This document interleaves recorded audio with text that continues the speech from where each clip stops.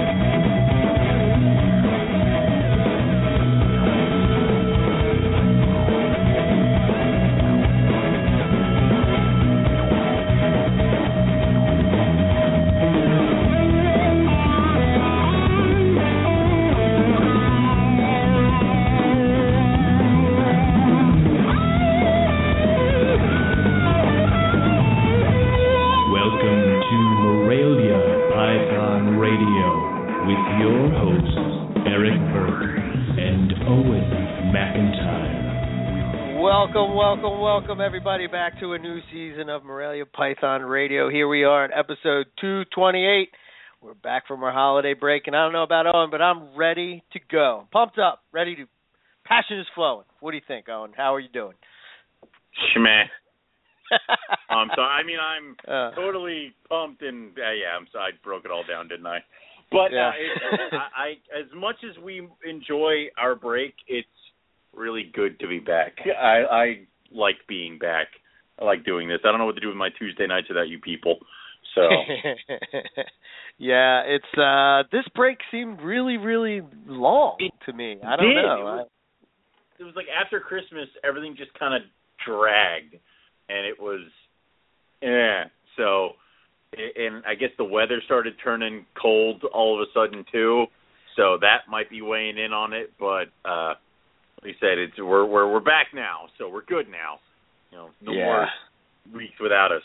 So yeah, everybody must be going through withdrawal, I'm supposing, but no worries, because we're going to ease back into it tonight.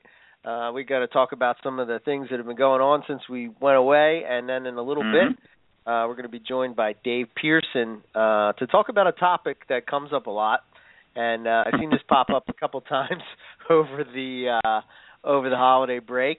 But the question of what is my carpet python that you see newbies posting up from time to time, and what brought Dave to mind with this particular topic was he did an article called Carpet Python for Dummies. And basically it just talks about, we're going to break down some of the, I guess, those questions that come up. I think with the influx of more people coming into the carpet python world, you're going to see this more and more. So what better to start the new year off with the topic of what is my carpet python? Because it can be quite confusing. I mean, let's be honest. When I first got into carpets and I went to MP, you got species, subspecies, you have localities, you have morphs, and you have different lines, and there's bloodlines, and all these different things. So we're going to try to break that down for everybody. And why, if you don't know the lineage, or at least who bred the animal, why it can be difficult, if probably impossible. No, exactly what you're dealing with. And not that that's a bad thing. It's if somebody wants a pet carpet python, there's nothing wrong with not knowing it. But you go to play Morelia Pick of the Week and post up that dreaded question, "What is my carpet python?" And there you go. And it's better to kind of know before you do a post that can kind of be construed as a little bit embarrassing with like the people who are like, "This is my pure jaguar carpet. This is my pure jaguar python with perhaps a little bit carpet python in it," and you're like, "Wait a minute, your post made no sense. You just said it was a pure jaguar python with a little bit of carpet python in it. Please sit down." So it's like that. You can kind of avoid some of that stuff just by kind of doing a little bit of research on your own. So, but if it's, and also never take somebody at their word for it. If you buy it secondhand from somebody saying it's from that breeder, 9 times out of 10 that's not true. So, yeah, it can be quite intimidating. A little bit of a minefield. If you don't know what's going on. So hopefully we can break down, and then the podcast is there. So if people have the question, now you can direct them to the podcast, and they can listen to it and hopefully get straightened out on it. But so I guess we're going to wait for Dave to call in, which might not be until about an hour from now, but that's fine because we've got some stuff that we're going to hit on as well. Right, we got some time to kill and stuff to talk about. And go ahead. I mean, if you're out there and you're listening live, go over to the Facebook thread that we have. The discussions going on over there is always live every time we're on air on Tuesdays. If you are not on the Facebook chat and want to be, just go ahead and message myself or Eric. We'll add you to it. A lot of times pictures that we talk about will be posted over there live. Anything else we will discuss will be posted up on Morelia Python Radio Facebook page after the show has aired. So there you go. I have my disclaimer. Very good. What's that say? We had all of the calendars were mailed out, and I think there is in that second batch that we got. So people should be getting them any day now. I would imagine. And if I take away the 5 for us, I think I have 3 left. 3 left. Okay. So 3 left. If somebody wants one of them, they turned out pretty cool. Owen hasn't even seen it. I don't even yet, have mine yet. You people have yours. I'm not 5 minutes away anymore. I have to make special time or something to go get it. So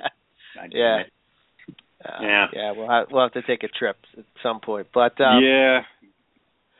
So here we are. We're located on the East Coast of the U.S. and this weather, man, what the hell? It so sucks. Here's my question.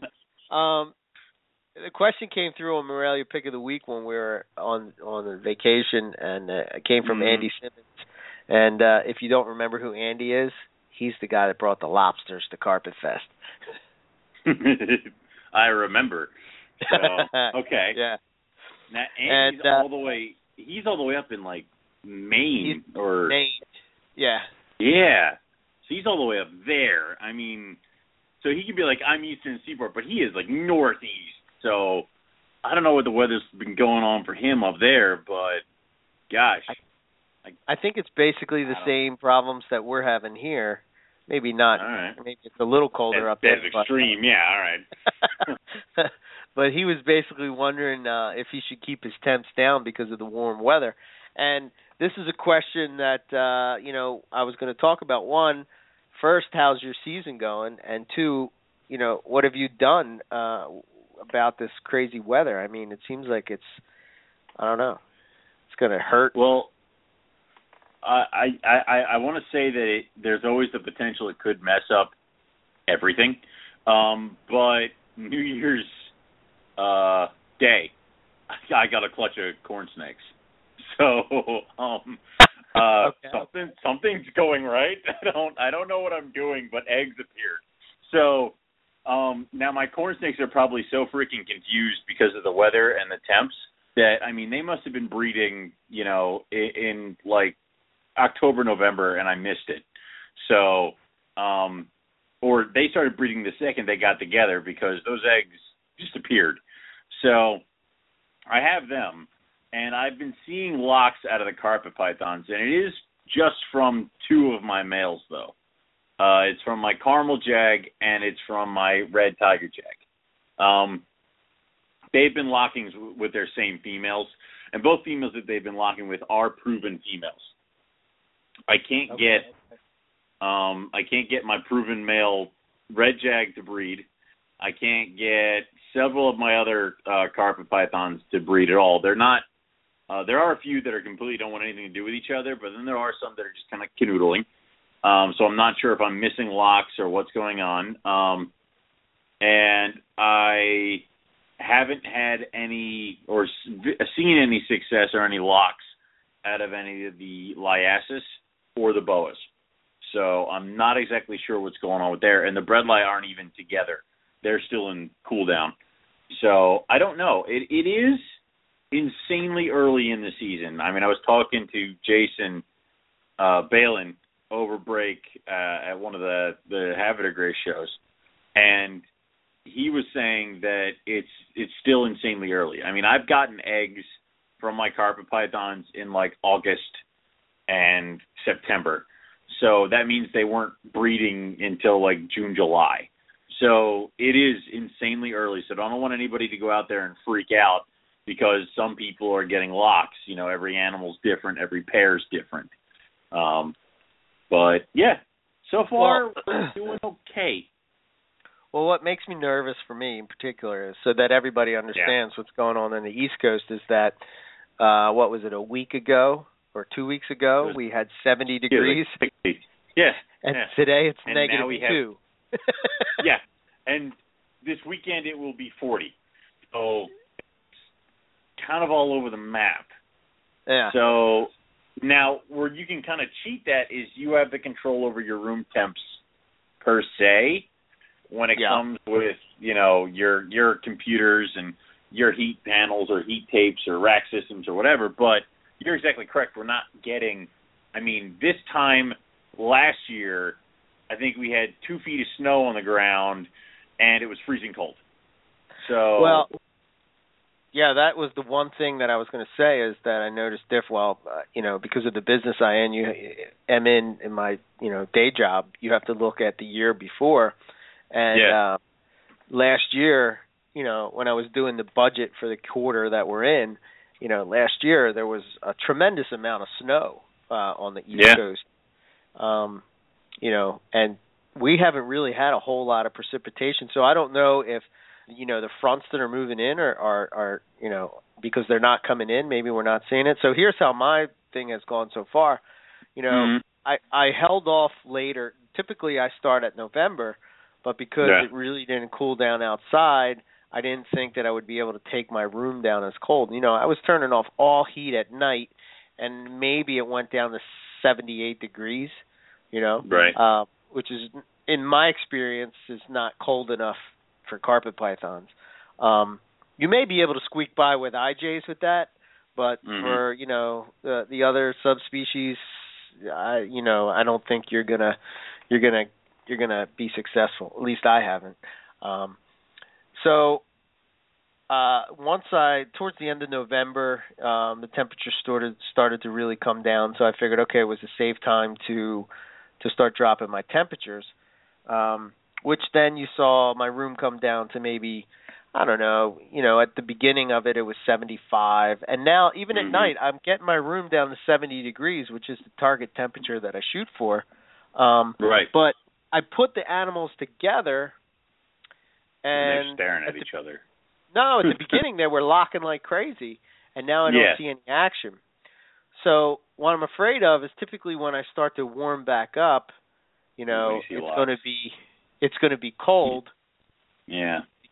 You know what I mean? So, do you keep them down in that cold for longer, and then just bring them up when the weather starts to come up, or, I don't know. It's definitely going to be a season.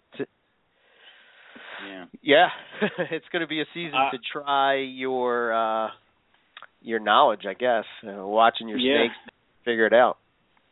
Yeah, and it's one of those things where I wouldn't be surprised if we have a bunch of late clutches this year out of the Eastern Seaboard.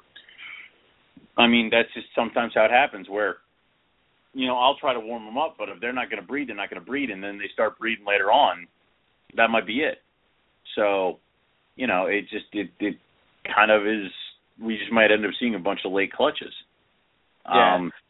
My concern would be is if a female was breeding because she was ovulating and now she's going to drop down to be colder, are we going to lose a bunch of clutches as well?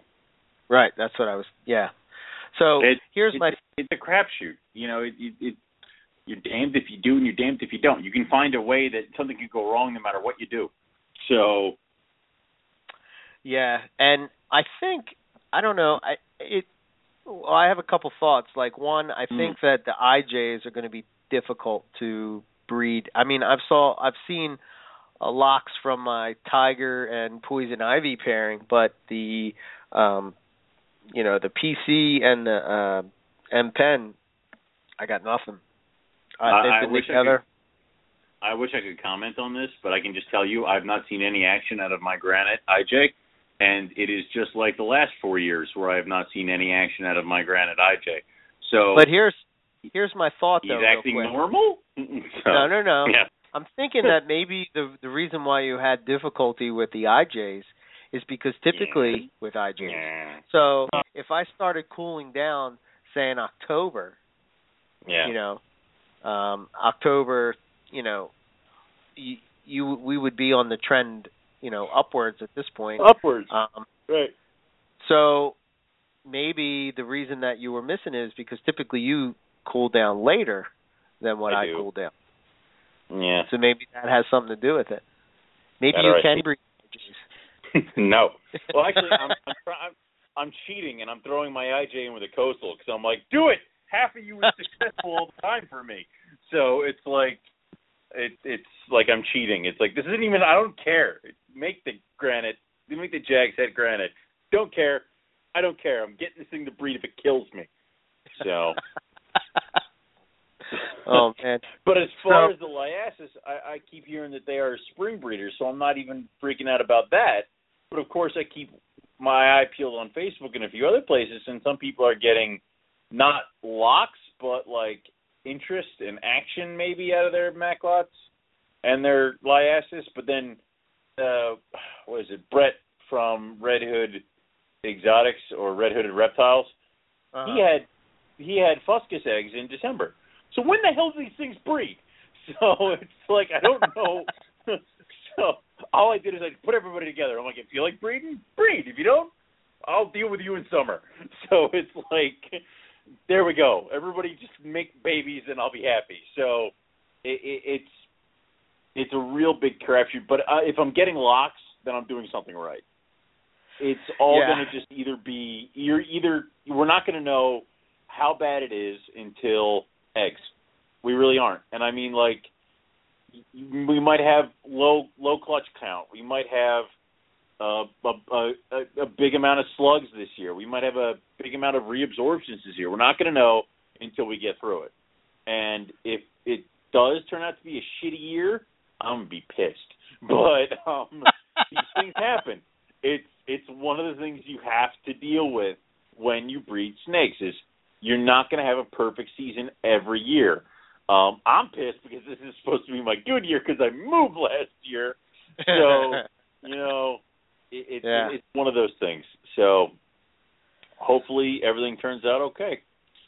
Yeah, look at you, Mr. Look at the right side of things. Yeah. I did a lot of growing up these past 2 weeks that we were off. Wow. Usually you're the guy that's freaking out right now. Am I going to get in? I am almost 30, so, you know. Oh, there you go. Good there point. We go. Oh, trust me, I'm freaking out, but I'm doing that behind the scenes now. I'll wait till we're off air to sit in my snake room and weep. So it's... When I come to drop off the calendar, you're going to be freaking out. Oh, yeah. There are no eggs. Yeah. It's no. I have corn snake eggs. I'm already successful. My season is peaked already. I have corn snake eggs. God damn, didn't even try. Nice. Yeah, we. I guess the thing of it is that you just really have to pay attention to your animals and try to figure out what to do. You know, so I don't know. Push on and see what happens. It's one of those things where you kind of got to keep an eye on your animals even more so because it is breeding season, and the animals are going to tell you what's going on. I tried to introduce a young male into a female's cage, and it did not go well. He perched on a cable up at the top of the one of those cords that goes from the panel to outside the cage. He perched on it like a chondro and would not come down. So it's you got to pay attention to those things because if I wasn't paying attention, you would probably get stressed out and sick and whatever. So yeah, no go on that boy this year. So we're just gonna have to take a look at your females. You know, keep track of your animals. This is not a year for push button breeding, which sucks. But hey, this is what you all signed up for. So yeah, I think that there's I think that we have this idea that there's this one thing that gets reptiles to breed in general. Yeah. And, when it comes to pythons, I think that there's maybe, 5 things, and maybe you have to have 3 of those things in order to be successful. It doesn't necessarily it can be any of those 3 things out of the 5, but at least 3 of those things have to happen in order for them to feel like, it's okay to breed or the season. Because, they're not incredibly smart animals, so they're kind of going off of instinct. So you just have to figure out how to manipulate it, So. Yeah. Yep. So one cool thing that actually came in the mail today as a surprise to me was this book that apparently I guess it came out a couple maybe years ago, but it was written in German. And it's called Carpet Pythons, Morelia bredli, Morelia carinata, and the Morelia spilota complex. And it was written by Mark Mentz. Wait. You just said carpet python, and you named Morelia bredli, Morelia carinata, and then Morelia spilota. So is it carpet python and those, or are they all grouping those under carpet python? No. It's kind of like the complete carpet python. Thank God. Yeah. Okay. Yeah. What? Throw that book out now, right? Burn it. We're not doing this again. Yeah. From the surface of it, it looks pretty cool. One of the things that I do like in here, but when you go and you look at some of the, as I was flipping through, they talk about some of the morphs and such, And the Grand Carpet Python, they sort of talk about maybe the little bit of history behind it, which I always find, pretty cool. That's always the coolest stuff. Yeah, I kind of geek out about that kind of stuff. But there's definitely some cool stuff. A lot of wild type carpets, which I always dig. There's this one picture where these inlands are breeding. Well, actually, it's male combat, and the snake. Let me see if I can take a picture of it. And the snake is actually biting the other snake. Ow! I've never seen. Let me see if I can take a picture of it. I've never seen a thing like that to where that happens. Of course. I have. Have you? Yeah, in White Lips, where they just go at each other crazy. Yeah. I'll post it up in the chat there. But, and then we'll toss it up on the Facebook page. So. Chat, send. There we go. Okay. Hooray! But yeah, I mean, overall, it looks like a pretty cool book. It's anything Carpet Python related for me is good to go. But there's sign me up. And then they throw the rough scale in there. It's funny how the rough scale always gets sort of put in there with with the Carpet Python, but there's not enough on them to write their own books, so they just heave them in with Morelia. I would say that the best thing would be, in my opinion, that if you're going to write a Green Tree Python book, I would say that we should go over there. But then, of course, mine never act like Green Tree Python, so I don't even know where the hell to put mine. So, whatever. They're close enough to chuck them over there until somebody with nomenclature gets a hold of them and, I don't know, spins them out to Semolina or something. So I think my opinion is what they'll do is at some point they'll separate chondros out of Morelia, and they will separate the rough scales with the chondros. With the chondros, I will agree. I will agree to that. So I think that they've already sort of done it with scrubs and bolins. I'm not really sure how Owen Pelly's fits into that because it kind of looks like a scrub and a children's python crossed, Yeah. I that was pretty cool that we saw that picture of the I don't know if you caught it. I posted it over on our page, but the Gavin Bedford put up the picture of the Owen Pelly's. Yeah, that was pretty neat. Those animals look so cool because they have such a weird looking kind of a snout thing, and those big Morelia kind of, or Semolina, whatever, head muscles that come with Aussie pythons. So it's got this thin snout, huge freaking head muscles, and I'm like, it looks like an arrow pretty much, and that's just awesome. So those will be cool, and I know we were discussing earlier before the show how they'll probably be one of those animals that'll be here, everyone will lose their mind over them, and then in like 10 years after they get here, no one will care. So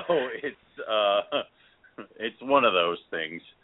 So. Yeah, it's like it's one of the things that I was thinking about over the break was space and whatnot, and as my animals are growing into adulthood, space becomes more of a necessity, and what do you cut and what do you don't cut, and it's kind of like, well, I know I'm not cutting carpets out, so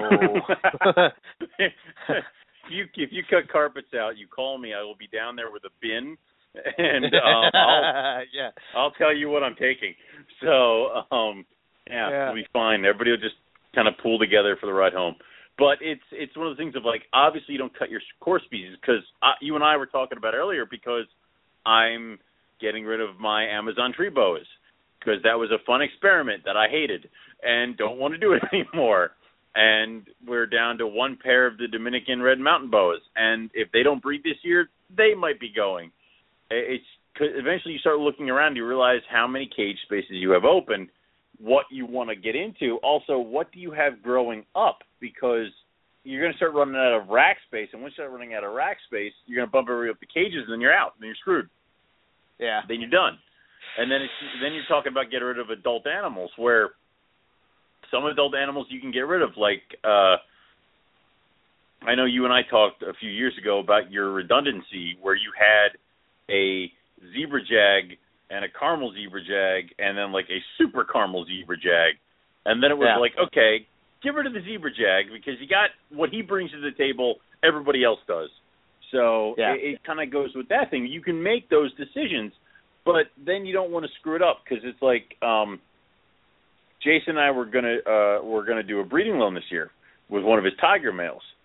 And the tiger male hasn't come here yet because Jason is using a new boy.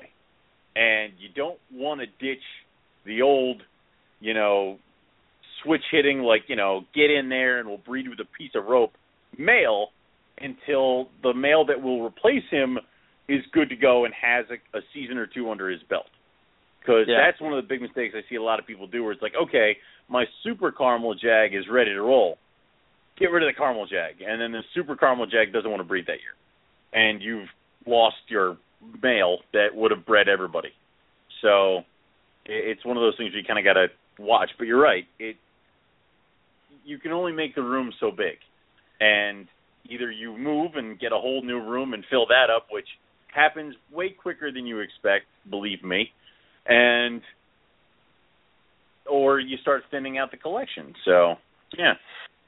Yeah, it's I don't know, and it leads us into the couple things that we're going to hit on. But the more and more things I see popping up, I mean, it seems like, especially in Australia, that there's all these different morphs or possible morphs that those guys are working with. That me, and I guess it comes down to this: if I could keep a carpet python. Well, I was talking about the Maclots, and I know how you're such a fan of Maclots. I was talking to Rob Stone earlier, and I was like, I'm probably just going to give my Maclots to Owen because, that's two spaces that I need, and at least I know where they're going to be if I ever decide maybe I will get back into Maclots pythons or something. You know what I mean? If I'm successful, I'll just give you a pair back. That's how it works. Right. Yeah. And the female is such a nice looking animal. I would hate to, what I mean? I want somebody that's really going to appreciate the actual thing. But a couple things I saw, like there was this possible Brettle morph. I'm saying that wrong. And this was by Jez Stevens. He bred this male. He got a clutch of 25 eggs. And it's not proven or anything, but I'll tell you what, man, this thing is like a patternless Centralian python. I mean, it is pretty much patternless with a few flakes of black and it's red from the top half, and then all bredli it fades to black, but there's no pattern, so it just goes from red with barely any pattern with a few flecks to black, and it's killer looking. I don't know why I like it so much, but I do. But yeah. It kind of has a cool look to it, Imagine putting hypo into that or something like that. Oh my God, yes. So I don't know. I thought that was so cool. Hopefully that'll prove out. Apparently there's there's a female out there as well. So I've heard about these black bredli is what they were calling it. A few times have popped up, but now they're seeing what it is. You guys need a better name, though. Calling it a black bredli, it doesn't do much for me. Think of something else. So we'll wait when you guys come up with a better name. So. Yeah, well, that's another topic. But then there was the remember the crazy looking pied diamond python that Michael up in Canada. He had this pop out of the reduced pattern. The clutch that he had. Did he breed reduced to reduced, and that's where this thing came out of? I think no. I don't think he's done reduced to reduced yet. Okay. Because I was talking pattern clutch. Gotcha. Yeah, I was talking to him over the break, and basically he was talking. I think he has 13 reduced pattern diamonds. What the hell? he I would like them. One, maybe. He produced them, and he was crap. growing them up. But this crazy looking pied thing, I'm sure people saw it over on Pick of the Week. He kind of posted it up. Let me see if I have a picture of that as well. I think I dig that it actually has some like white like triangles, like spots of white mixed in with these kind of like crazy patternless pattern and then the reduced pattern. It looks like it looks like a friggin' Picasso painting, but it's like it's everywhere all at once, and I can't wait for this thing to have the colors develop. That's just an awesome looking animal. I hope to God it's genetic, and you're looking at something that could be kind of line bred or something kind of cool. Because diamonds themselves, I mean, my female just shed, and I fall in love with her every freaking time I see her. So it's like having an animal that looks like that with the colors that I know diamonds can have would be insane to me. So, again, if this thing hatched for me, though, I would probably just quick sell it because I'd be afraid I'd kill it. And it'd be like the last of its kind, and nobody would ever get this morph thanks to Owen. So, yeah, I'd be calling Nick and be like, something weird hatched. Please take it from me. So too much pressure. Yeah. See? Yeah. And then yesterday, Wayne Larks from Morelia Magic, he hatched out this crazy looking. Is it leucistic? Is it pot? I don't know, man. It looks like it is a leucistic with patches of jag, but the jag pigments never came in. So it looks like it just looks like a white and black spotted snake. But those look like jag saddles to me. The head pattern looks like it's trying to be a jag in the part that's patterned. Unfortunately, the little bugger, when it did come out of the egg, I think it only survived for about 24 hours. You can tell the head doesn't look right, and the rest of them kind of looks a little kooky, not to mention the coloration. I believe Nick already weighed in on this little guy. I think he said mosaic or something like that. Yeah. I kind of glanced it over a little bit. We had a busy day. But, yeah, it's really cool. I really dig these animals. I wish to God they would survive. But it's almost like now it was a jag-to-jag pairing, correct? No. Or no? It was a jag to a normal. Jag to a normal. Okay. So, interesting. I don't know what the hell that means. So, if you remember Nick talking about, like, sometimes there's, like, everybody, I'm going to butcher this, I know it, but basically when you're looking at, so if you take the JAG gene, and the JAG gene, you have to have, what would it be? I'm drawing a blank. Two of the genes, and not that you have to get the gene from the mother and the father. Two alleles. That's it. Okay. Yeah, gotcha. Right? Yeah. I don't know. So you have to get. If you have one of them. I went to school for this. So yeah, I know. If you have one of them, you're going to have a jag. If you have two of them, you're going to have a Lucy. Dead baby. Dead. Yeah. Yeah. Okay. So are these combined twins, or kind of like the chimera stuff we've heard about, where one baby got a double dose of the JAG gene and the other one did not? Could be. Something like that. Okay. Yeah. All right. But sometimes they were saying, Nick was saying about sometimes that it leaves the allele off. Like they don't get nothing from the mother, or they get nothing from the father, or whatever. So they only get one copy of the gene. Yeah, that's what it would be. It would be a copy of the gene. Okay. Not allele. I butchered that. But, I don't know. They get two copies of the gene. Genetic terms. Right. And I don't know, man. But what's weird is that I don't know. Maybe it's me. Maybe it's just more people are breeding them. But it seems like this is popping up an awful lot. This isn't the first time we've seen this, and I mean we had the one up in Canada that didn't survive, and Wayne himself hatched that one. I don't think it was it last year? The one that was like kind of like pied looking? That was a couple years ago. Yeah. He's got that one. That one's still going strong. I mean, he just posted up a picture of him, it. So I'm not sure what's going on with that, but it looks like it does keep happening. So I do understand the theory of if we keep breeding these things, are we going to start maybe get one that survives when it comes to this stuff? And you could get one that potentially does survive, but is it going to be breedable is my next question. And can you pass those genes on to further offspring? I don't know. Yeah, that's the kicker.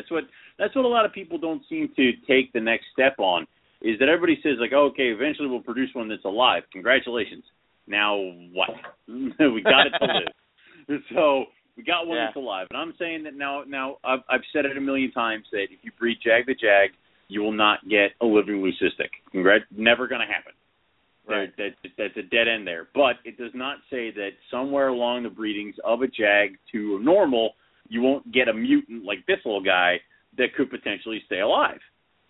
But now, can he pass on all his information that makes him look that freaky to future offspring? Or can he even breed in the first place? I mean, Nick said that a few times where he's had some animals that, you say he had that one granite IJ that on the outside looked like a granite, but in actuality was like only a het granite or something like that. Like it didn't get the gene from the mom, so it looked like a granite, but in actuality the only thing it could possibly be is a het. Didn't he tell us that story once or something like along those lines? Yeah. So for all you know, it could be something like that. This thing could look freaking awesome, but act just like a Jag, and all its babies look Jags. So, who knows? Who knows? I would love to see these things live, and I would love to see where we can go on with this. So, more power to Wayne. Keep breeding. Keep doing what you're doing, and hopefully you get something freakier next year. Because it's like several years in a row, Wayne just keeps popping up freaky thing after freaky thing. I mean, I don't know what's going on in the water at his place, but apparently he needs to bottle it and ship it to the rest of us. Yeah, his collection is pretty awesome. That's for sure. So we're going to have Dave will be calling in a little bit, but one of the things that I wanted to start doing on a weekly thing is basically I wanted to do a little segment of something that me and Owen, each of us pick a subject each week that you can't get out of your mind, something that you saw that you're like, oh man, this has just I've been thinking about it all week. And for me, there's this coastal carpet that the K brothers have, and I've been eyeing this thing up for years. I remember a couple years ago they did YouTube video about it. We talked to him when he was on the show about it. But basically, it's a possible anearthristic carpet python, which basically means that it has no red. I don't know if you've ever seen this thing, but I'll post a picture up. Let's see. Where is it at? Here it is. They posted a picture up the other day.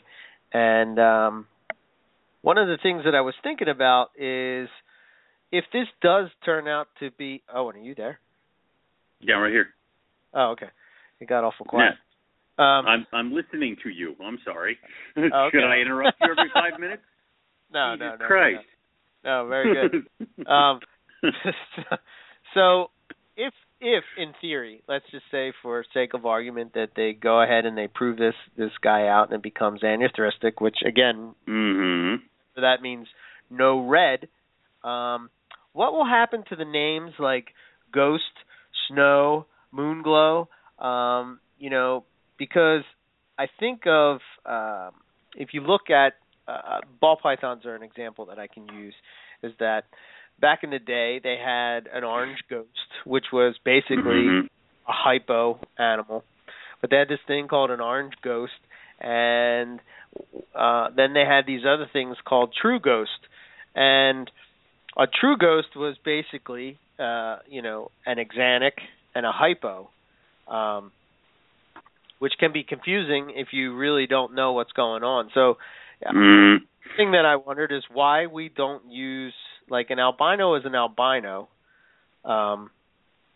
regardless of what species it is. You know, it may be a different strain or a different type, but albino is albino.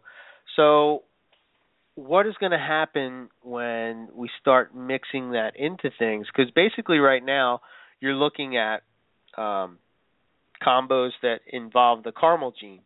And if you look at a hypo, that means that it's reducing the black. Caramels, unless you're looking at supers, you can still have animals that have a lot of black.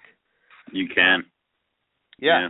So what would, okay, so I'm going to use boa as an example. So a ghost and a boa is an anuary and a hypo, So what happens to the ghosts that have caramel in it? So it's basically caramel and axanthic. But we will have at some point the hypo gene, and let's just say for sake of argument that it's already here and we all know about it, but go on. Well, no. That this proves out, and then we have an anuary carpet. So you have the hypo, which produces the black, and then you have the anuary, which takes out the red. So now you have a true ghost. But then you have this other ghost over here. Same with the snow. You have an anuary and an albino is what makes a snow and boas. But I believe that makes a snow and corn snakes as well, right? I don't freaking know. I just breed them. I don't know. No. Don't you give me that. I don't know what the hell is going on with those animals. Anyway. Okay, so an anuary and an albino makes a snow, but right now I should write that down. Is it axanthic and an albino? So is the snow going to be whiter? Would it be whiter? It's going to look different. I mean, I refuse to believe that they're going to come out looking the same. It's not going to happen that way. And we've had this discussion before, you and I, when it comes to the caramel and the hypo, because eventually we all assumed that the hypos will take the caramel's place and you'll still have the same animals. And that's why with certain people, when I talk about pairings that I'm doing, I'm talking about axanthic caramels. I refuse to call them ghosts because I imagine in a few years I'll have the opportunity to get hypos and then I can make true ghosts. And I don't want to have to sit here and say ghosts and true ghosts. It's stupid. So it's one of those things of like, now you might have the opportunity to have ghosts, true ghosts, and just kidding, these are the true ghosts. So it's almost like you got to pump the brakes here a little bit and start trying to figure out what to call certain animals that get you close to it, but it's not the exact definition of what would make a ghost in other animals. Now, what makes ghosts in different species and snow and, all that other crap, it's what you just said. It's like, this is what makes it in boa, this is what makes it in corn snake. Now, do we just, because these animals were produced first, do we call what's out now snow and then think of a different name for whatever's coming out that is actually going to be a true snow? Maybe. I mean, maybe you make it a snow type 2 or something like that. Or stop that. The type 2 crap is too annoying. Call that one a snow and call that one a blizzard, and we're done. So it's funny. I was talking to Rob earlier, and he was telling me about that. Like, I never knew that a blizzard they use this type 2 anuary. Yeah. That's what makes a blizzard, and that he believes that could be anuary and axanthic. So then we started talking, and it started to believe that it's not separate out in that blizzard. It's sort of it takes the yellow out and takes the red out. So taking this a little farther and thinking about selective breeding as far as morphs go, is it possible to make a whiter snow carpet where you're pretty much taking out the pattern, similar to what you see in a blizzard, if you combine anuary, albino, and axanthic? Because you'd basically be taking out the black, the yellow, and the red, right? Yes. Yep. So lineage now becomes so freaking important, it's ridiculous. No kidding. Yeah. One of those things of like you it's going to be like it, and I hate to do it, but it's almost like you sit there and you go with ball python. And I've discussed this with Andrew and a few other people at length who know a lot about the ball python genetics. And it's like, do you know that there are like 8 different ways to get to an all-white ball python with this color eyes? I'm like, really? Yeah. And he goes, yeah, you breed this with this, you and you still end up here. So, and I'm like, and that's what it is. Regardless of where it came from, this is what it is. So are you going to paint a big brush and say that everything that looks like this is called this? That kind of doesn't work with carpet python, in my opinion. You know, it would be kind of difficult. So, I to say that I don't know, it's almost like it'd be a little hard to try to figure out. And I almost think like new names would have to come into play so that we could tell what's what. You got to know what is in the animal, and the best way to do that is to know what by the name. So that's the, ghost. But what's in a ghost right now is an axanthic and a caramel. So when we start breeding hypos to axanthic, do we call it something different? Now, it's almost like you have to, so you know that this is what's in this and this is what's in that. So yeah, I'm not sure if I said that right, but somebody was just. Oh, okay. All right. I wasn't sure if I said that right, because over in the chat they were. Yeah, Zach was saying about. Yeah, that Annuary snow. Hooray! We've had the first scolding on the Morelia chat of the year. Thank you, Zach. So. Yeah.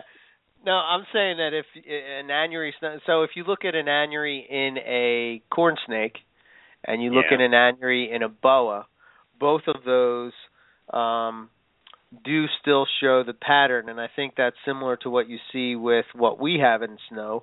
You still see the patterns, in the animal. Now, Wayne, he produced again moon glow, but basically he's using albino, hypo, and I think he had caramel in there. Right. So. With his moon glow, especially, again, it's still young, so who knows what it's going to look like into adult. But it's much whiter, at least what I can see in the videos and pictures, than say the typical snow. So I guess I'm just thinking out. It's like I remember back when I got into carpet pythons, the holy grail of what everybody was after was this all-white carpet python. And I think that, in theory, if this proved out, this anuthristic carpet proves out, then there is a possibility by combining the anuthristic, the axanthic, and the hypo, or albino, you could get that pure white snow. All-white snake. In Australia. Yeah. In Australia. In Australia, we can look at it. We can watch it. Yeah, we can't touch it unless somebody takes it over to the pit and it appears in Germany. So the pit of Germany. Can't we just, Darren? Can we just get some silver peppered inlands chucked in the pit already? Like, can that happen? Yeah. Speaking of, well, I'll make that at the end of the thing. That's a little okay. We'll talk about that later. So, what's on your mind, Owen? What can't you get off your mind this week? What I can't get off my mind this week is the attitude of scrub pythons, because I don't know what it is about this week, but I've been bombarded with emails about scrub pythons, and of course I've been dealing with my own attempts to breed the Tannenbars.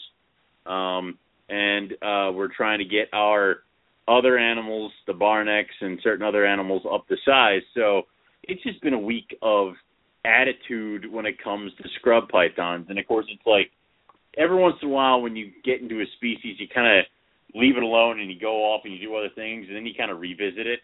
It's like every once in a while you'll send me a picture of your blackhead, and you'll be like, he is so cool. It's like every once in a while you just kind of got to get back and kind of re-fall in love with the species. So But that doesn't happen with scrubs. I just kind of look at them, and they're kind of evil. There's no love there. So it's... Oh, you thought this was going to be a nice thought. No. So it's just I have the pair that I'm attempting to breed now, to the point where I've had to cover parts of the cage because the male will not stop hitting the glass. Now, this is just Tenebars. And constantly what I'm thinking about is, dear Lord, what if I had, the big ones? Like, what if we're talking King Horneye here? Imagine if you had a King Horneye that just wanted you dead. I mean, how do you stop him from killing you? It's like, and that, of course, just leads to, why do these things here? And, God, scrubs are horrible creatures. And it's like, but then you dip back into the Moluccans and you realize that they're really not that bad. So, yeah, that's what's been cooking on in my head since the break is, like, could I get Moluccans again? And, oh, God, scrubs are horrible creatures. So we're kind of on the fence right now. So. Ooh, yeah. Scrubs, we have a love-hate relationship. We do. It's a love-hate relationship with scrubs. Being that I'm the size of a hobbit and probably would make a good meal for a King Horneye. Yeah. I don't know if I would ever work. I mean, I would love to work with them, but then, okay, here's the thing. Maybe people will think I'm a wimp when it comes to this, but one of the things that I love about carpets is, like, when I'm working with an adult carpet, I am not worried about if that thing bites me or not. You know what I mean? Exactly. Yes. I'm not. I don't have to have like a bottle of Listerine or rubbing alcohol or a near shower by me or and like cleaning a cage is relatively simple, and and you still got like the snake's a decent size. You take it out, people are going to be like, oh my God, wow, that snake is big, Yeah. Oh man, I don't know. I don't know, man. Whew. But then that led me to my next thought, where it's like, okay, so scrubs are too big, too pissed off, too ornery. Does that mean Bolins are off the table? Well, apparently Bolins are a lot chiller. They are, but and I'll admit, sometimes my chill snakes want me dead. I mean, sometimes it's just like I catch them on the bad day, or heaven forbid you're pulling a mom from eggs. So now, if you want to avoid the attitude and the bite of a scrub, would a Bolin's be kind of like getting your cake and eating it too, where you have the big, gruff, large animal, but it doesn't really want to hurt you? Or is it like one day he might just decide he's got to peg you? Well, I think that snake's personality is just that. It's from individual to individual. You can have some snakes that are pretty chill, and then I think the thing with scrubs though is like I guess it's probably similar to like what a venomous keeper would. And your guard is never down. No, that is true. That is, yeah. You always expect death. Okay, I got you. Yeah. So like when you walk in to clean your scrubs, you're just like, okay, well, yeah, man, I'm just Who's got my number today? Yeah, okay. I'm getting bit. Yeah. And one of the things I hate about scrubs, the thing I absolutely hate about them, dude, is that with that prehensile tail, like even more so than carpets, dude, you got two hooks. I got a hook over here, and the hook is always on the other side of the room. You know what I mean? It's always over on the other side of the room. Where I touched the bin where the scrub is, and I guess my hook is like launched to the other side of the room, because it was right next to me, but now it's way over there, pinned underneath something, or outside the room somehow. So yeah, you're right, exactly far away. Yeah, and it's like the bitch of it is that scrubs are beautiful. I mean, they are beautiful. Yeah. And their scalation, their heads, the labial pits, like they're so impressive as animals. Yeah. I think that people just can't get past that stage, so they haven't been produced. So that, I mean, I think Nick said it once before. It's like a heat-seeking missile, man, and your head, is ground zero. Yeah, it's It's like they know where to fly. It's like, and it never stops too. It's not like, you know, certain animals I have that'll swing at me, they'll bite, I'll put them away, and then the next time I go in there, they're perfectly fine. It never stops. Yeah. That door opens, game on. And that's just the way it is. And dude, I hate my fuscus because my female is so psychotic. But that's one animal. Can you imagine having a collection of scrubs? Imagine being like Dave Means, where it was like the entire room is a gauntlet of doom. It's like 10-footers waiting for you at every turn. And I would not. How do you enjoy your collection when it's like that? Dude, I don't. You know, it's like so when I first got into Morelia, you know, the thing of it was is that there was like the groups within the groups. Okay, so there was the Morelia group, and then there was the scrub group, and then there was the chondro group, and then there was the carpet group. You know, and when I was in the carpet group, it's like, yeah, I want to hang out with the chondro guys. Oh man, I want to be cool like them and be in the scrub thing. And you know, those guys, you know, especially with those two species, you know, they never wanted to venture into anything else. So it would be like, you know, they specifically were chondro, well, for the most part, and these were specifically scrub people. And then, you know, you had the carpet people, and the carpet people kind of delved into both worlds. And, you know, I had this vision of, I'm going to work with, you know, all these different Morelia and blah, blah, blah. And I got into scrubs, and I was like, you know what? I'm okay being the carpet guy. I'm okay being that guy. I'm okay. You know, I'll be the carpet guy. You could be the scrub guy. I'll be the carpet guy, and you could be the chondro guy. You know, it's fine with me. I'm okay with that. Yeah, you know? Yeah, and it's the constant dealing with of not having a steady supply of captive born and bred babies. So you run the gamble there. If you're going to try to find some animals to bring in, you were dealing with a lot when you had your Halmaheras. So it's it's no. It's almost like being a venomous keeper. It's like I look at them, they're pretty, and I try not to die when I clean their poop. It's like no. So it was like I had to revisit the scrubs while we were on break to realize just how much I don't miss them and how good I am with them not being here, and how that Tannenbar pair it produces this year or it's leaving. So, you know, it's just one of those things. So yeah, I'm with you there, man. That's a good thought because I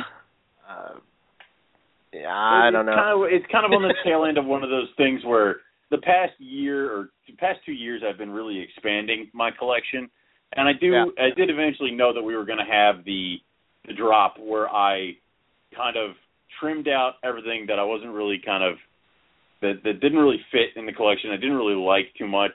It just kind of is there, and you know, and like you said earlier, cage space. So now I have had I did have a pretty bad season last year when it came to producing, and unfortunately I lost one key male out of my collection. He passed. And I was stupid and didn't keep any of his kids back from previous years, but I had one of his kids from last year still kicking around here. So now I got to raise it up and get him up to size. So you're kind of like the whole, like, have I been paying attention to other things way too much that I haven't been focusing on my core guys the way I should be? So you're kind of kicking out a bunch of side projects until, you know, my carpet pythons are back where they were. You know, I have the animals that I wanted, and we're all cooking with gas, and everybody's old enough to breed and is breeding, and it's kind of like once I get those back where they were before I made the move, I can start expanding again. So obviously there's some projects like the Liasis, they're not going anywhere. The rough scales, you can pry them from my cold dead hands, and you know, a few other things, but certain other things are going to go. So it's one of those things, and the scrubs are on the list. So that's what's fun about this thought. No, they're on the chopping block, so there you go. Oh, so dear God, yes. Anybody's looking for some scrub pythons, you know, there you go. Well, they have till the end of the year. They have till breeding, and then after probably summertime, if I don't have little baby scrubs and I'm not pulling my hair out dealing with them, then we'll get rid of the adults. Yeah. So I was thinking about that too. It's like, I'm dealing again. It's silly that I'm dealing with animals that are not like I guess I'm with you. Is that I'm all for. I think focus is good, but I think that you need some kind of something else so you don't get bored. Taking a break from things is good because then it refocuses you. But I think that one of the problems that I have with this show in particular, doing this show, is that you talk to all these different people that have all these different things, and you get so excited about what they're doing that you want to do it. And you're like, you want to be included. Oh my god. Yeah, oh my God, this sounds awesome. I didn't realize it, but I need nothing but spotted pythons now. I need to go find as many spotted pythons as I can. And then after a week, when you have 6 of them and you're like, I hate these things, it's like you kind of got to pump the brakes here a little bit. So, yeah, I can totally understand. So, oh man, that's scrub pythons. That's a funny one.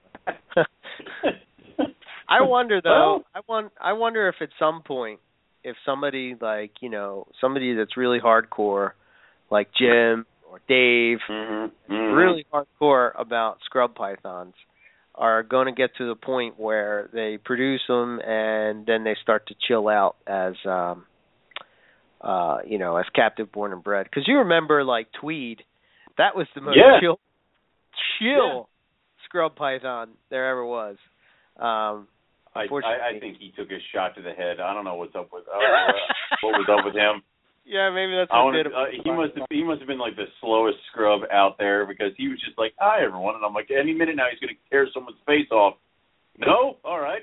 So and sometimes you get the nice ones, and it would be great if you could breed the nice ones and make nice babies. I'd be totally all for that. But I've had too many interactions with missiles with teeth, so. That was my thought this week was, scrub pythons and how I kind of don't miss them. It's like, do you think that's like one of those things that like young guys, like they measure manhood, the nastiness of the snake?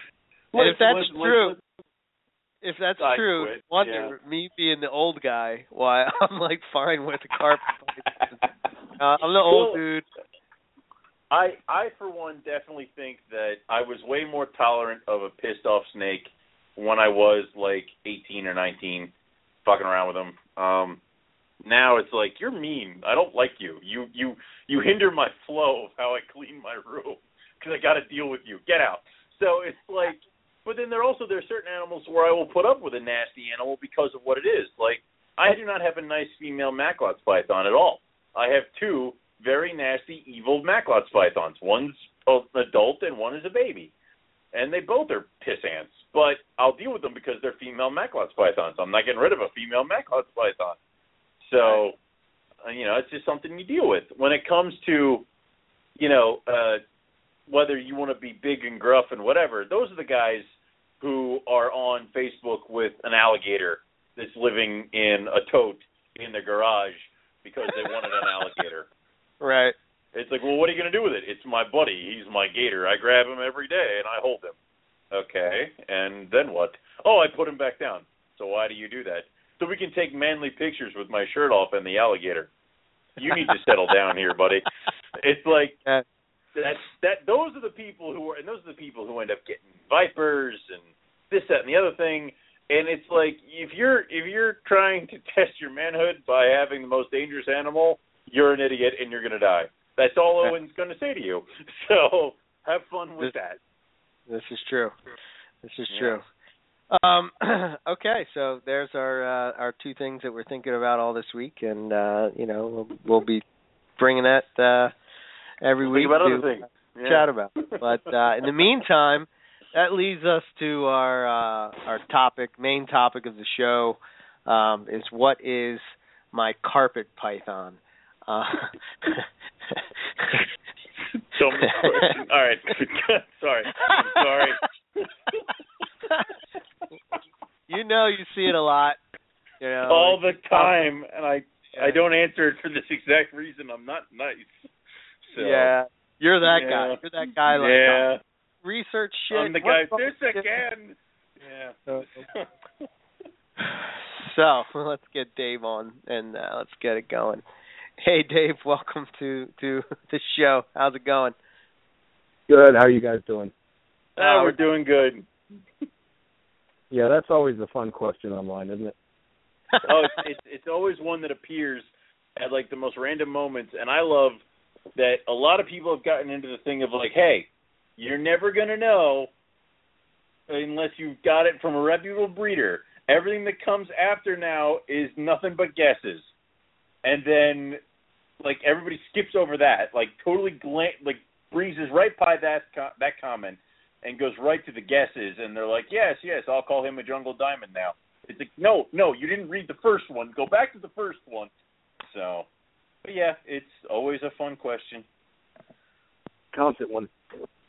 Yep, it never stops. That's why I started putting up some of the posts that popped around Facebook to get commented on a lot now. I tried to make a mission out of it for a little while, and it almost made my head explode after doing it for me, because it actually started to get lists of, people would actually take that, read the thing, and then actually email me pictures of snakes and ask me what it was. And at the bottom, I was like, did you not notice that what I said was that there's no way we're ever going to be able to, I can give you my guess. That's all I got. The fact that you took that upon yourself and didn't lose your mind and like totally run out of reptiles is beyond me, because I just lost all taste. I have a thought with it. I mean, that I think a lot of people get. They see a pretty snake, they see a pretty carpet python, and they want to get into carpet pythons, and they get one, and they obviously haven't done any research, but not much, I should say, maybe not it, but not much. And then they ask, well, what do you think this is? And they're not trying to start a hornet's nest, and then their post has started a hornet's nest, and then they go back to ball pythons or whatever, hot dogs, wherever they go, because they now think we're a bunch of pissed off assholes. Basically, that's it. Some of us are, but yeah. So I kind of wanted to at least create something that could be handed to somebody that they're obviously still going to have to do their research and care to learn, but at least they have something to give them. I mean, a lot of these people don't realize that a jungle carpet python isn't a morph. They actually genuinely believe I can't count the number of people I've spoken to that think that a jungle jag is a combo morph. Somebody has to that's what I wrote up. I debate between calling The Complete Idiot's Guide to Carpet Pythons and Carpet Pythons for Dummies. I don't know which way to go with it, but it's a crash course shooter. Yeah. That's the attempt anyway. Yeah, I saw a post, and that's kind of what led me to want to get you on, because you had talked about this article that you had written up. So I figured, since we have this platform, what better way to get that info out there, and I think it's something that comes up a lot. And I don't know, I'm kind of the camp that I kind of feel bad for the new people in a way. It's like, because just like you said, they want to get into carpets and they get into it, and then they're like, well, these people are assholes. I wanted to get out of ball. Head bitten off. I wanted to get out of ball pythons because those people were assholes, and now these people are even more assholes. And it's not, I don't know if necessarily because we're assholes, but I just think that, it's kind of like you ask the same question over and over and over again, and it's always the same response, so. Yeah. Yeah. Coming from different people, but yes. So it's one of those things, but it's like it would be a nice way to, if there was a nice way to deal with it where nobody loses their temper, but we're not biting a newbie's head off, and they get all the information they were looking for. It would be awesome. That's why we kind of really like your idea of putting an article out there where all the information's right there, and if you continue, you're just being lazy. So it's like, here it all is. That's exactly the way I was looking at it. At least you have somewhere to start, and if you still don't care after that or still refuse to cooperate after that, then I don't want to say there's a basis to form a judgment, because that doesn't sound right. I don't mean to make it sound like that, but that's pretty much it. No, but it's correct. It's like, now you're just being lazy. I've given you all the information you need. Go read. It's like, yeah, okay. So sometimes it's not going to be a 1-2 click answer. So. Well, it's hard when somebody gets that one animal out there and they put it up and you look at it. Sometimes people get rather extraordinary animals and have no idea anything about carpet pythons, and it's it's not as simple as when it's probably a cross of multiple subspecies. It could be of multiple bloodlines, and you have all the if you ever look at like somebody that knows about carpet pythons, you can have a name. We have our own linguistics. I mean, there's names of bloodlines, names of morphs, names of subspecies, and click names we put in to combine the subspecies. You've got a cover girl like this, a gamma jag, or a regular jag, or a blah blah blah blah. It's hard to really explain that to somebody in a paragraph. Yeah, so I guess basically like in your article, you sort of start at the beginning, which is basically breaking down the different subspecies of carpets, which some of them, I guess probably the biggest one is, people think that a Centralian python is a carpet python, and it's not. It's a sister species to carpet pythons, but it's Morelia bredli. It's not a Spilota. That doesn't mean that bredli crosses are bad. I find some of them quite attractive, but it's no different than putting a Carpondro. At least that's how I look at it. So economically speaking, that's absolutely, I agree. Yeah. Which it's hard to really determine, though. A lot of people, that's kind of the whole problem as well, though. I think the definition of the term carpet python, like most people who've been into carpet pythons a long time, take carpet python to mean Morelia spilota, but a lot of other people do take carpet python to mean, even once they know it's a different species, they include bredli into that. I don't know if that's common names. That's the problem with common names. But I would assume also. I would assume also they probably would lump inland and a few other things that once they become more common into that as well. So it's just a basic layman kind of mistake, which can easily be corrected, and it's one of those things.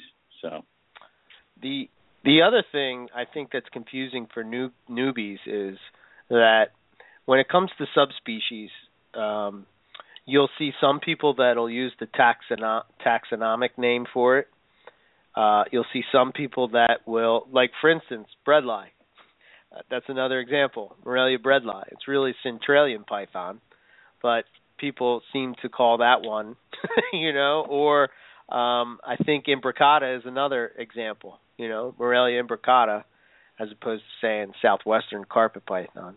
But even that's another one. Is that a Spilota? Is it not? You talk to some people, they say yes. Other people say no. I guess it really depends on. I think you're right, Dave, that it's sort of this this spot where do you consider a species another species? Where do you cut it off and say no, this is a subspecies? There's some people that believe that there is no such thing as a subspecies. There's other people that think that that there is subspecies. So that kind of confuses that whole area as well. I kind of tried to avoid that issue in that article. Once you are ready to have that debate with somebody, you don't need that article. If that makes sense. That's kind of that's advanced trigonomics of taxonomy at that point. I mean, that's bounced on past that. Once you can debate whether jungles and carpets, or jungles and coastals, some people consider they should be merged. Once you can even get into that conversation or have an opinion on either way, then you're past trying to figure out whether jungles morph. So that's kind of more. So I'm trying to aim. I don't want to say I'm trying to aim low, but trying to shoot down past. I even put that in the article, the one that I'm going to, the PDF I'm going to put out, so that right. Well, it is. It's the idiot's guide. So the ABCs. There are subspecies. You can debate them later. And there are morphs, and there are so on and so forth. So. Right. Because I've already gotten a number of emails from various people. I got a guy. There's some part in Australia and I've had 3 different people confirm this. I assume everybody in the States knows that what we call inland carpet pythons, the common name in Australia is Murray-Darling carpet python, which yes, I've always right. known. I got a rather snark email 6 months ago. There's some slang down there. I don't want to call it slang. I don't know, but common names. They use the term inland synonymous with centrillion. 99% of everybody I've talked to from Australia, and I actually put it in Australian groups and, message just about everybody I talk to regularly in Australia, said that that's pretty much nonsense, but a few people said that they've heard that used at least semi-regularly, and it's another one of those, I don't even know what to comment on that, but... Great. Great. That's even more confusing. Lovely. Yeah. So. Well, yeah, so you basically break down the 6 subspecies, and then we are throwing breadlie in there, and basically go through where they're from and some of the characteristics, and like you said, that other part of that is a debate for another day, I guess. If you're keeping it simple. But you should know that, I guess as a disclaimer, sort of, is that there are people that think, different ways when it comes to that. Then, you sort of go into to the different morphs. I mean, have you found that people are confused when it comes to the morphs as well? What was your approach there? Yes, to an extent, but the morphs in and of themselves, I think people understand once they get to a certain point. I think the confusing thing that we do, and by we I mean anybody who's been running around carpets for a while, is we'll term things as crosses. We'll say this is a jungle coastal cross or a breadlie cross, but as soon as you see, say, a zebra jag or zebra jaguar, we all know automatically that includes the subspecies that the morphs originated from. We'll know there's a jungle and a coastal in there because there's a jaguar and a zebra, or you can enter any more for that. But right, that's something else that people don't quite, newbies, it just goes over their head. And then, so that's another thing. One of the reasons I break the morphs down, at least as far as we know, all the known morphs to the root subspecies that they came from. It's basically, I try and break I call it, it's actually nomenclature. I try and give a definition for any term that might be in any name you're given for a carpet python. So that's where I in it, the morph section of that. Right.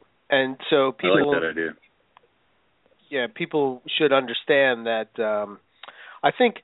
I don't know if you included it in here, but did you put in here anything about like how the difference between, say, what people look as an intergrade and as being a cross, the difference between the two? That was another one of that depends which version. I've got a few versions of this that I've sat on. That's one of the reasons I've never actually put the thing like fully just thrown it all over the internet. Mm-hmm. Integration, biologically speaking, is a natural process where you have, say, in the zone between diamonds and coastals, because that's probably the largest, where you have an area of animals that show characteristics of both subspecies, but it's not actually a coastal breeding with a diamond. It is a bunch of intergrades breeding with intergrades, creating other intergrades. So right. It's become common slang in as to what to describe a cross, but I don't really think it's the correct word. And then as I wrote that out, that was one of the ones, that's an argument I didn't really, it's kind of an over-the-head, right. The article argument. I think intergrades, at least biologically speaking, is an incorrect term. I know a lot of people use it, and we all know what it means when somebody says it, but we can't just take a coastal and breed it to a diamond, or a coastal and breed it to a jungle, or a coastal and breed it to anything, an inland, and create an intergrade. That's not necessarily what we've created at that point.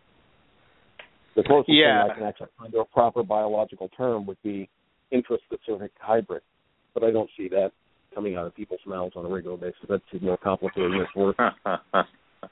No, that would not. Yeah, I think that yeah, you're absolutely right when it comes to the intergrade. Is that I'm sure.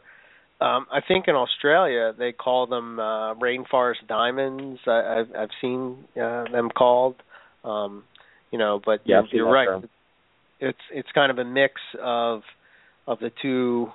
It kind of looks like a diamond, but at the same time it looks like a coastal. And I have coastal diamonds, but I can't say that this is what an intergrade looks like if you were to go down into the area where they intergrade in Australia and have the same animal. It's.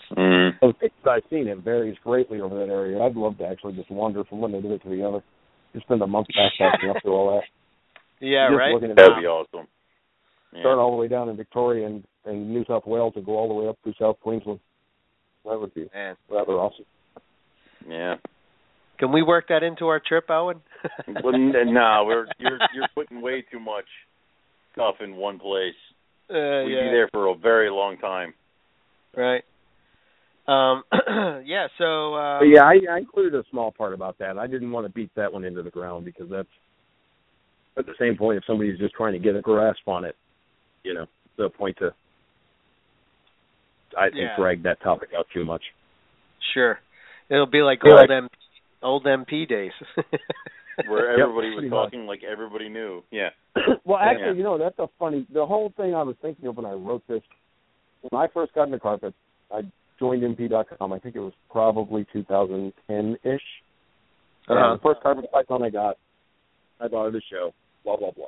I knew that there were different subspecies, and I'd done some mild research, but I had very little hands-on experience and not much more even online experience, looking at different animals.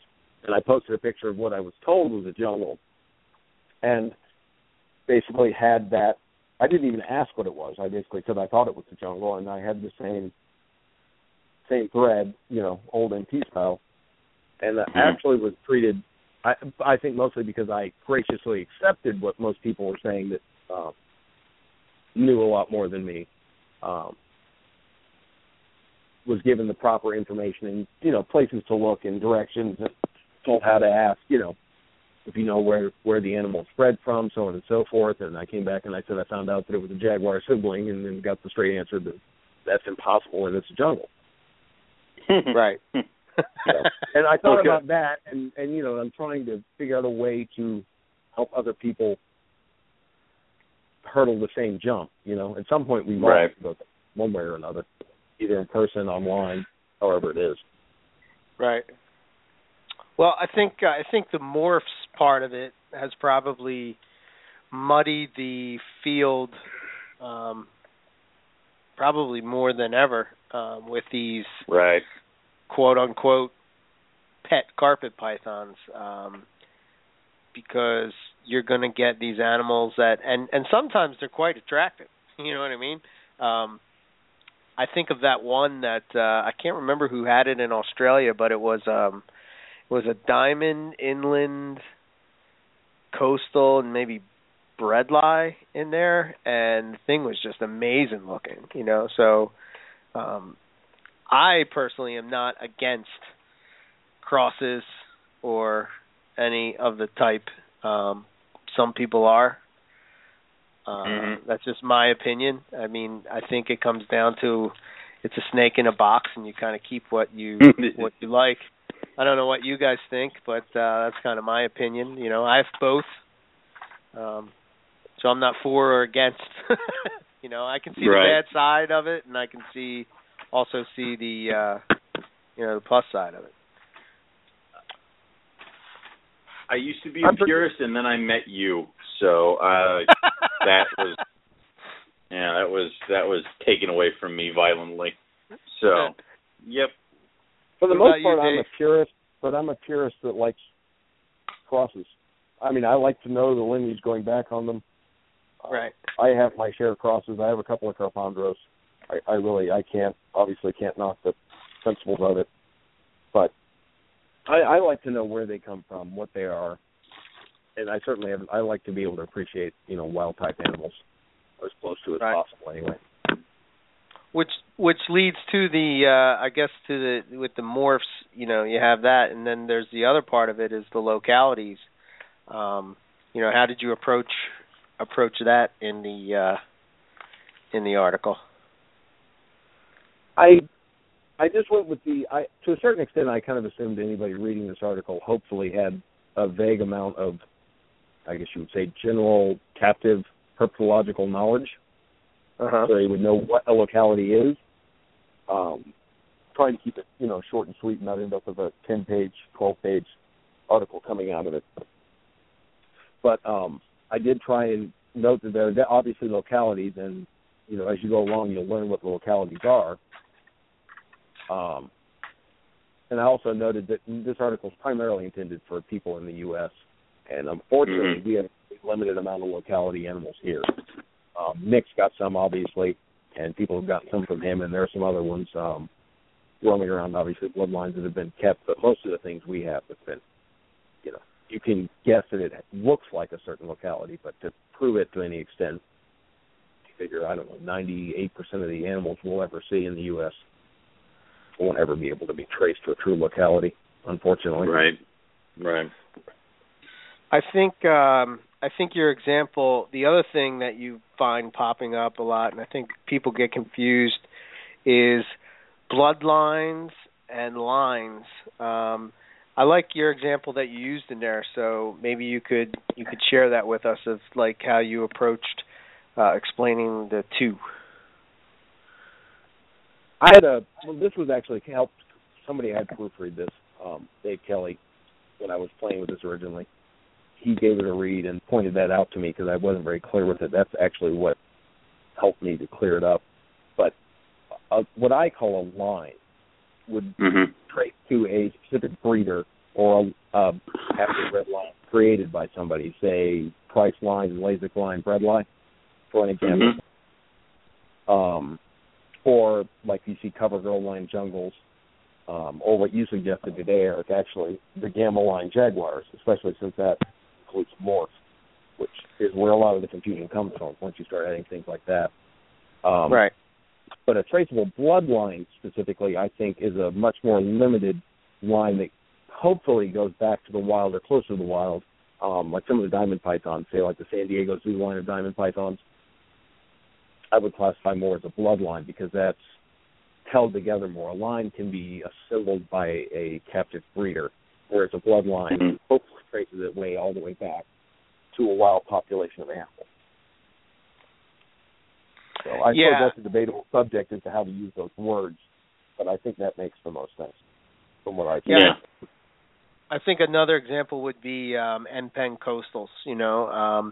As far as a line, it's when you take bloodline or bloodlines, bred them together over the years, and that's sort of what Michael Pinnell did with his NPEN striped coastals, and he has, these beautiful striped coastals that he produces, pretty consistently. But then when you have a bloodline, what people don't know is that the bloodline of NPEN is actually Lemke coastals. So you'll see sometimes, I'll use Nick and Mike as examples of this. So, you'll see people that have bought snakes from Michael Pinnell and saying NPEN coastals, and then you'll see people have bought coastals from Nick and Lloyd Lemke, and really, in reality, they sort of trace back to the original bloodline of Lloyd Lemke coastals. It's just that when you start adding other things to it or selectively breeding it in any way, you sort of have now changed that to a line more so than say a bloodline that can be traced back to wild caught parents. Now, whether or not Lloyd Lemke's coastals are wild caught, we'll leave that for another day.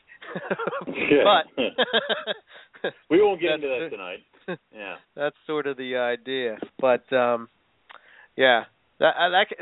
confused me for quite a long time. I don't know about you guys, but I used to get confused on what separates the two. Basically, at this point, the only thing that we really could legally, quotes, do any kind of bloodlines would be Erie and Jayas. Right. Yep, absolutely. Those are the only wild ones still coming in, unless, like you said, somehow animals go to the pit that leads to Germany and Australia and turn up that way. But, yeah. Yeah, but even then, you can't really prove. No, you can't, not without... Even if you knew it, even if you thought you knew it. Yeah, you couldn't say it. And would you want to prove it? You know? No, you prove it. No, not really. You screwed yourself. Yeah, exactly. You probably want to keep that one quiet. You want to keep that quiet. Yeah, you want to shut the hell up. So, yep. I would agree entirely. So, one of the other things that we were talking about earlier is like you sort of hit on a little bit, but with high yellow and things like that, color phrases and other descriptions that people use to sort of even muddy the waters anymore, whether it's a marketing aspect that they're trying to do, or what's your thoughts on that? I basically just noted that off as I don't want to say it's nothing more than personal opinion, but it's just somebody's opinion, and it very well may be high yellow, but that doesn't. Everything else, at least hopefully, if it's put correctly, obviously somebody can lie about anything more for subspecies, but everything else attaches to something, I guess you'd say, factual. High yellow or golden or high contrast or so on and so forth, basically attached to somebody's personal opinion of the animal. Not that that's necessarily a bad thing, especially if it's somebody legitimate or somebody you trust, but it doesn't necessarily give you any description as to the lineage or where the animal came from or the genetic makeup of the animal or anything of that nature. That's pretty much how I look at that and how I explain that out. You know, you can have the brightest high yellow jungle in the world, but high yellow, as far as a descriptor of the animal's lineage, is useless. So it's just a physical description. Some can even be misleading, like the red hypo jaguars. Yep, and Mandarin jaguars. Yeah, and ornate jaguars. At the end of the day, it's a damn jaguar. So I basically got an F2 American red hypo jag sibling here for that note.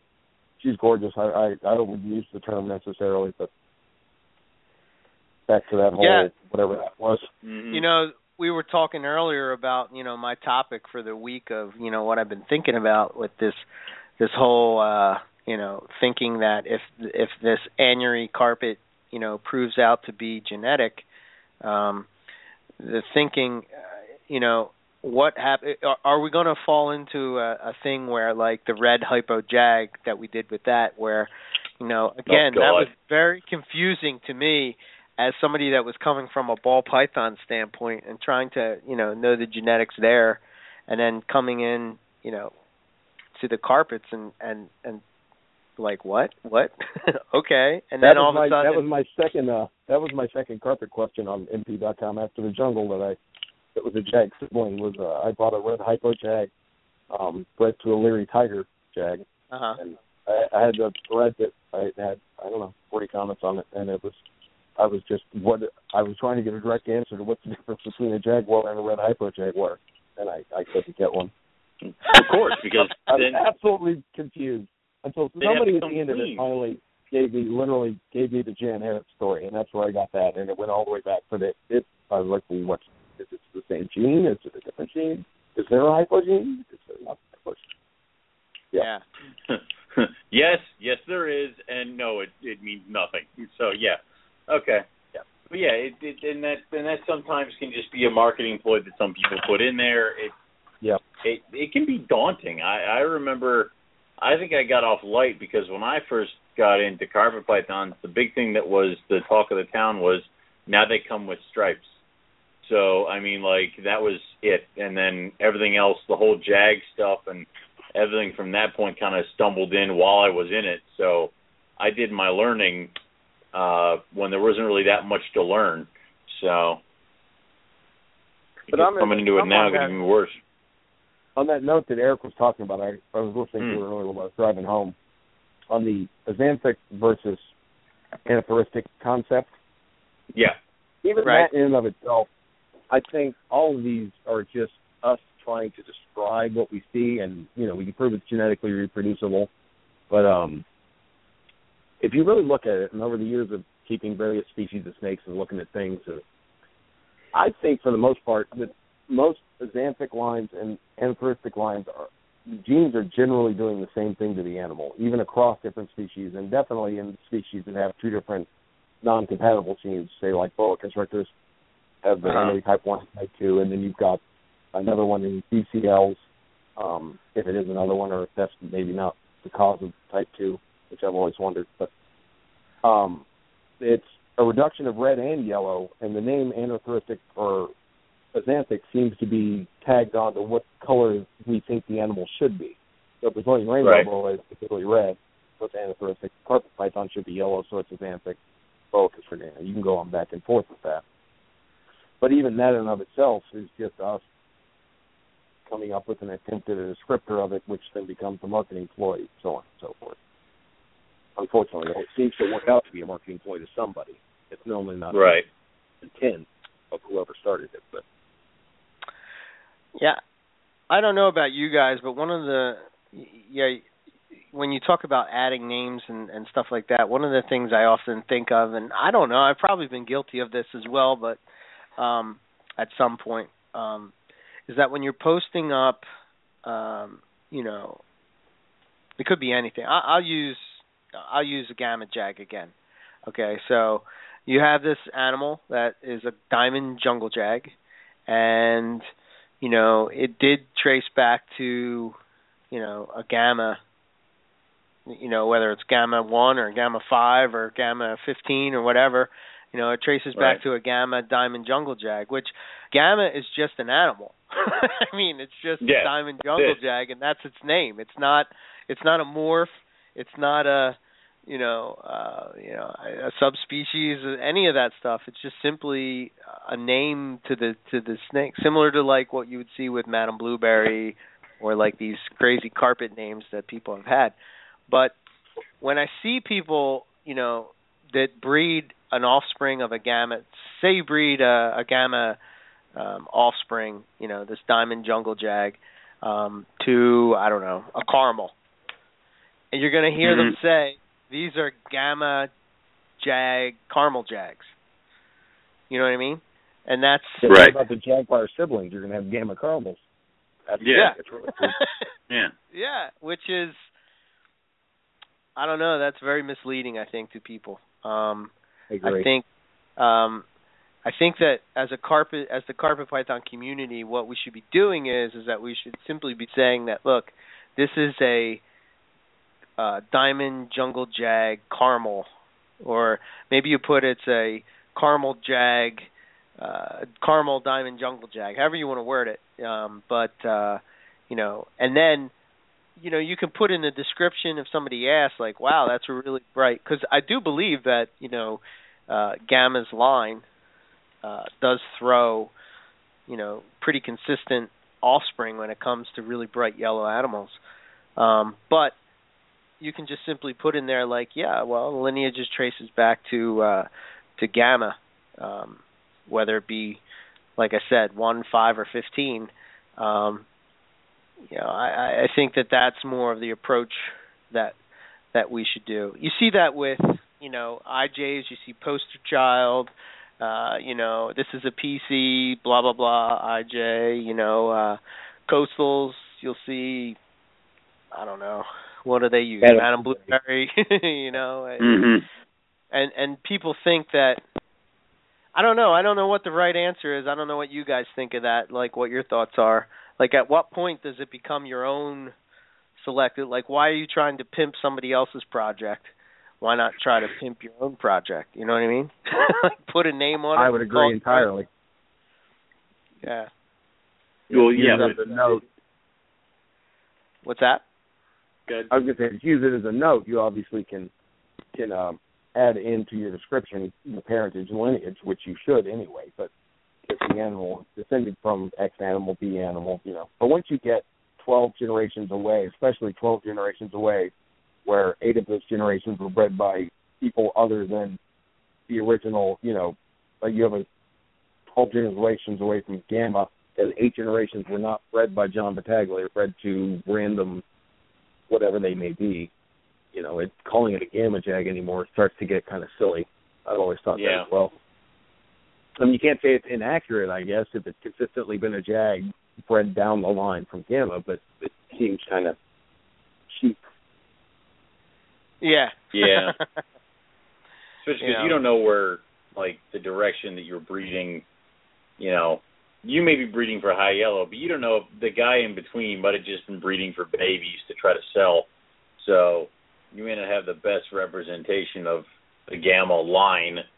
So, but it all harkens back to, you know, once we were told that people can't establish their own name because everybody else out there already has one. It's like, that's just laziness.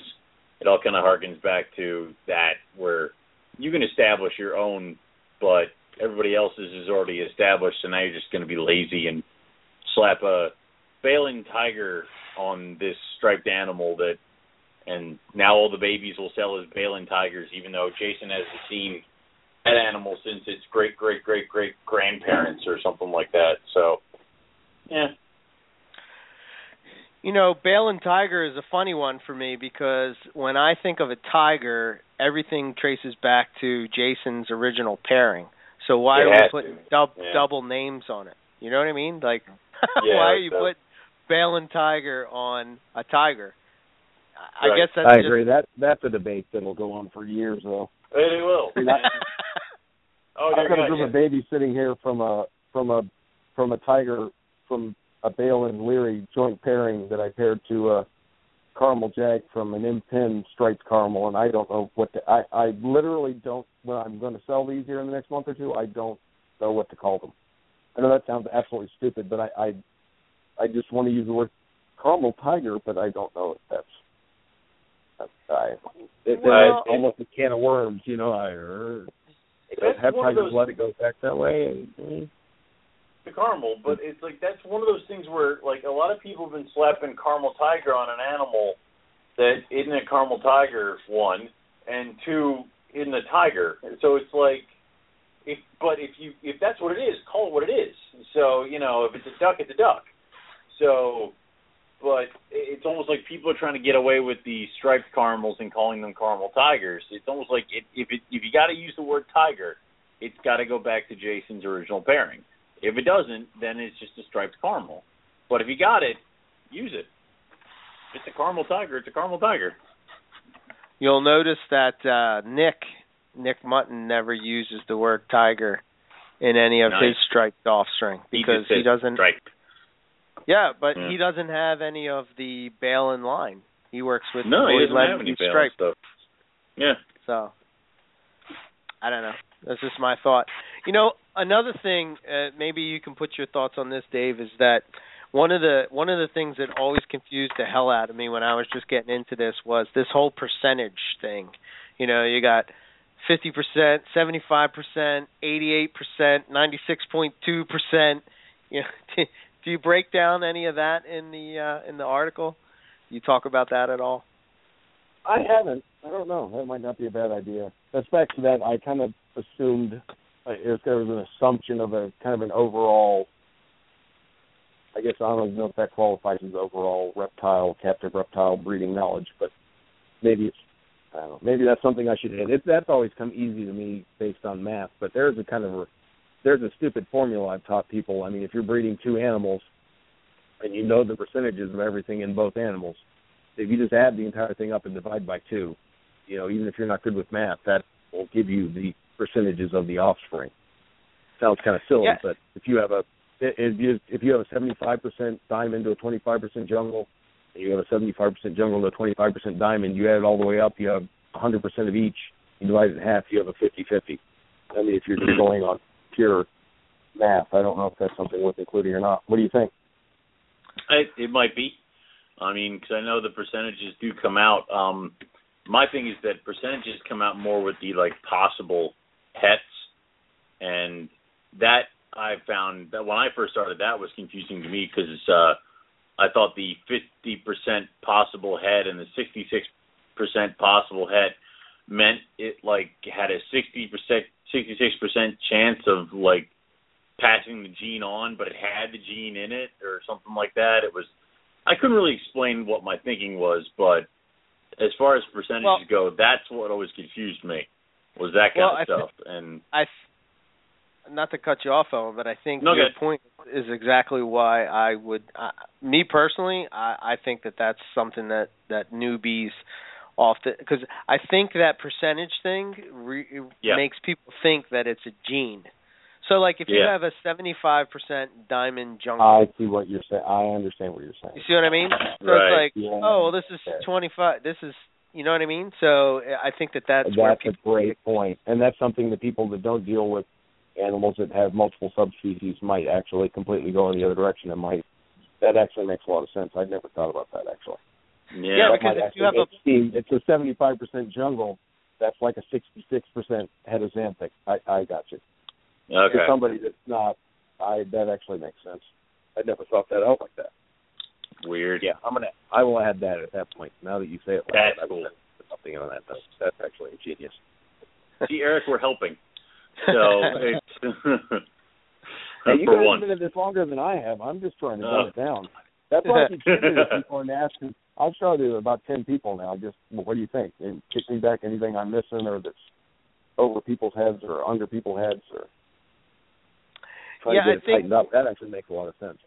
I think that's you're right, because I think that's an example of, I think that what us as carpet breeders don't think about as, like, to us it comes normal that we're crossing these subspecies. But I think I'm going to throw this out there for the newbies that may be listening to the show, is that if you're coming from ball pythons, if you breed a banana to an axanthic, you're going to still have a ball python. It may be, this percentage, that, but at the end of the day, it's still a ball python. So really what you're talking about is genetics. But with carpet pythons, when you're just mixing two subspecies together, what's happening is that now you're talking about the percentage of the blood from this to that. But the one thing that I would probably would include is that you're never going, like, as soon as you muddy the waters, you're never going to be able to breed to 100% jungle again. You're not going to keep, like, it's always going to have diamond blood in that if you're using diamond jungle. Yeah. Right. You know what I mean? You can't keep going until you're like 90, I don't know, let's say it would be like 99.9% jungle. No. So what you're telling me is you can't take a jungle diamond and make pure diamonds out of it. So no. Okay. No. Damn it. I have to rethink my breeding projects now. I think this is another thought that I had when I was reading your article, is that it really depends on, to me, if you're getting into carpet pythons, the one thing that I would recommend is that really kind of knowing what you're kind of doing. If you're keeping a pet, I don't think that a lot of these things necessarily matter as much as if you just like the way the snake looks. Maybe to a certain extent you want to, know what's in it. It's like keeping a dog. You may go to the pound and there's a mutt there, and you may never know what's in that dog, but you just like the dog and it's a nice dog and you take it home and that's your pet. But if you're breeding, if that's your goal or something that you want to do, I think it's very important to think about, lineages, what kind of animals you're buying. I mean, for instance, if you're going to do like if you're doing, say, a jungle project or something like that, you want to make sure that you're dealing with animals that have lineage that go back to nice jungles. I guess diamonds would probably be a better example, because diamond breeders are pretty. I would say that they're probably the most anal about it. Anal when it comes to proving that it's a diamond and it doesn't have. It could look exactly like a diamond, but if you don't have lineage that says that, well, you're shit out of luck, man. Mm-hmm. If you're breeding, and for instance, if you're going to breed crosses, you may stumble upon this diamond jungle that you think is just a beautiful animal and has some traits, or phenotypically it looks like what your project is, and that may be a route that you want to go. So I think that those animals do have value. It's just, is it valuable to you? If that makes sense. What do you guys think? Yeah, I tried to put a bit in there with the. I think if you like an animal, that's all that matters. As far as keeping it as a pet, or for any purpose. But once you're going to breed it and sell any offspring for any reason whatsoever, you need to be as knowledgeable and upfront with your information. Hopefully, know as much about the animal as possible. And if you have an animal that you've taken a flyer on that you don't know much about and it's kind of shifty. I have one that I was kind of hoping to pair up this year, but I don't think she's going to be big enough. I have an odd. I put up pictures of her. People seem to think she's a Palmerston flying jungle, but she's some kind of a diamond jungle cross with some odd striping. But if and when I produce anything out of her, I'm basically going to have to say what I know about her, which is very, very little. Mm-hmm. And it's a mutt. I'm pretty positive it's not pure anything. And, it is what it is. But people need to approach it from that standpoint, I think. But if you like an animal, you just have an animal you like, and it's, your pet snake, and in a box in your house, then it is what it is. Yeah, I have this diamond coastal cross. I don't know if you guys remember Bumblebee Tuna. Yes. Okay, so it was this diamond coastal cross that from back in the day that had like this really cool fishnetty pattern and whatnot. And back in MP, this guy posted up a picture, and there's a perfect stripe down the back of this thing, and then it looks like a diamond, but it has like that. If you see sometimes in Australia some wild caught pictures of diamond coastals and stuff, they sort of look like a diamond, but they have like, they're not yellow like a diamond. They're yellow more. It's more like a golden color. Gold. Yeah. So it sort of has that fishnetty look with that gold and a perfect stripe down the back. To me, that animal is one of the coolest animals. And like people would say, "Oh, it's a diamond coastal. Who gives a shit?" Or you know what I mean. But I love that snake. So yeah, you can have an awesome snake, and it can be a cross. But the most important thing is for you at that point, if you decide to breed it, is to not go out purporting it to be anything you're not sure of. That's where I think the line comes in, which you wouldn't. But that's something that we'll just kind of go, oh, such and such said it looks like a whatever, and so now you're calling it a diamond, or calling it a jungle, or an Irian Jaya, or whatever it may or may not be. Right. I think something that people don't realize, and I learned this with boa constrictors, is boa constrictors are a very similar species concept. You have a straight lane of boa constrictors from Mexico all the way through Argentina, with random intergrade zones between various subspecies, and there are sketchy areas like North Brazil, which is the equivalent of, I guess North Brazil would be the equivalent of like the diamond jungle area, where it's kind of what is, is it VCC, is it BCA? Mm-hmm. If you breed something, if you have a cross, you're going to get, if you 50-50 cross, you're going to get maybe 10% of the animals very much look like one parenting subspecies. 10% of the animals will look like the other. Most of them will look obviously mixed.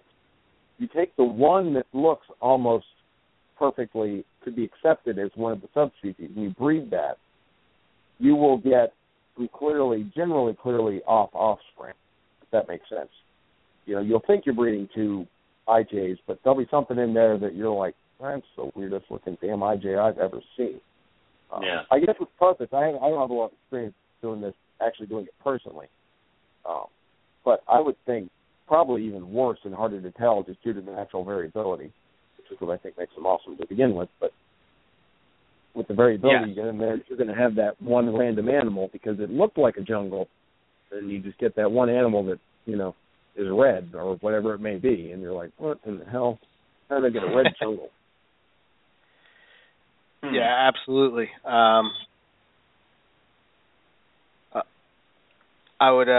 I've seen that with doing with some crosses that I've done with morphs and stuff, is that you get animals that I'll give you an example. I have from the citrus tiger that was crossed with an albino. Some of the offspring could pass as jungles. I could absolutely sell them as jungles. Yeah, I wouldn't, but I could. Is that because we still kind of don't know what is in the Hycon bloodline, or was it because wasn't there a Hycon tiger mixed in with the citrus tiger, or was it a normal Hycon or something like that? Well, yeah, I mean, I guess citrus tiger would be an example of, like, I would never so that would be one of those topics where I don't necessarily look at them. I would never pawn them off as pure coastals. Even though me personally, I think jungles and coastals are the same thing. I think that they're just different localities. I'm with you 100% for what it's worth. Right. Yeah. I think that all the pictures. I mean, think of all the pictures that Scott has shown us over in the chat room of different localities of carpets. That if we were to look at them based off of what we know as carpets here in the U.S., we would get it wrong every single time.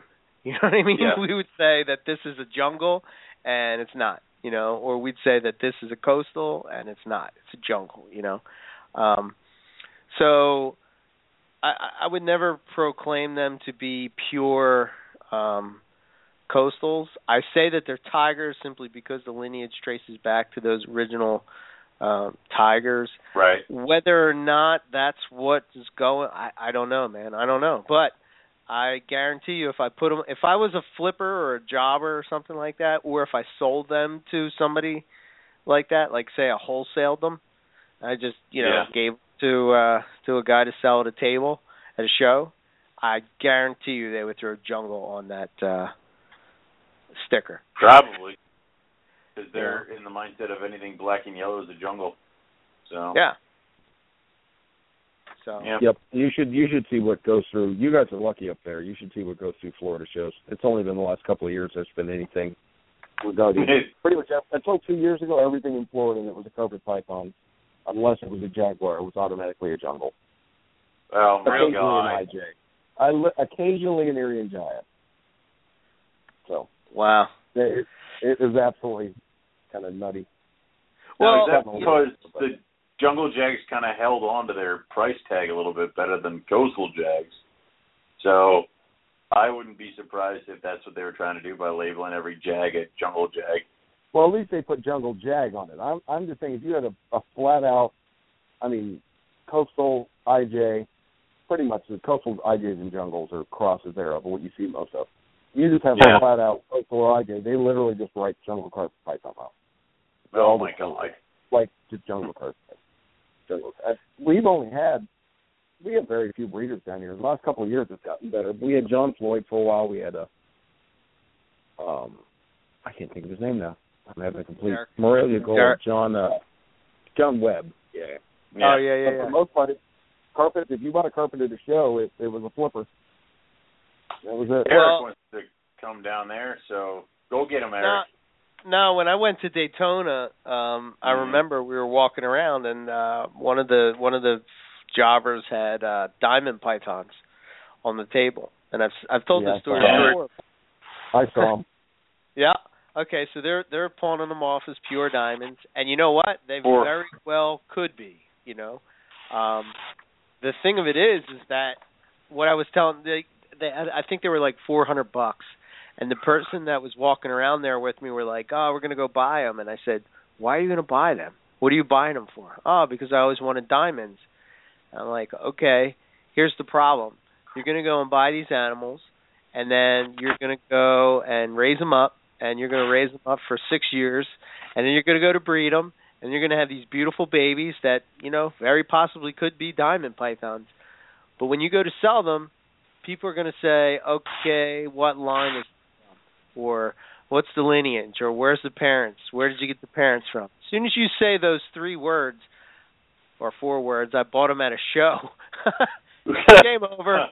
I bought them from these guys, and the second you say the jobber's name from where you bought them from, nobody wants to buy it.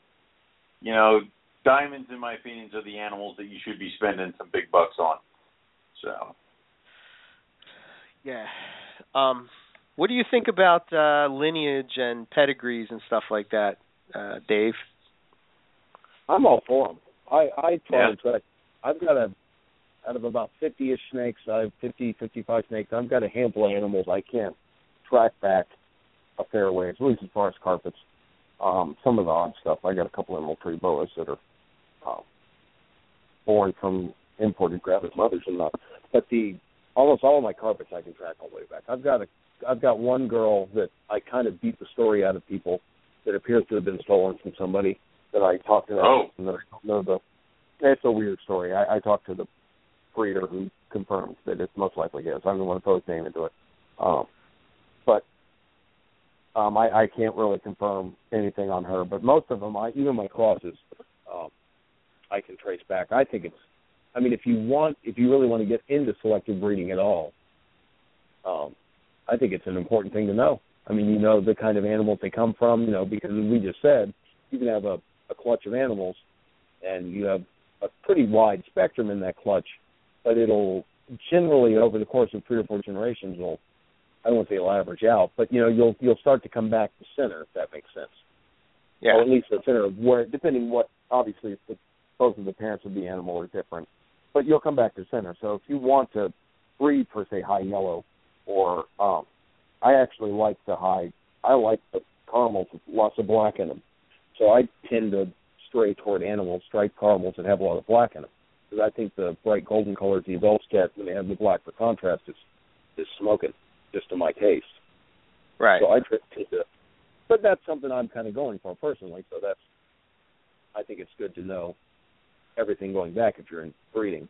Again, if it's just a pet and you like the way the snake looks, that's all that matters. But give any intent on breeding.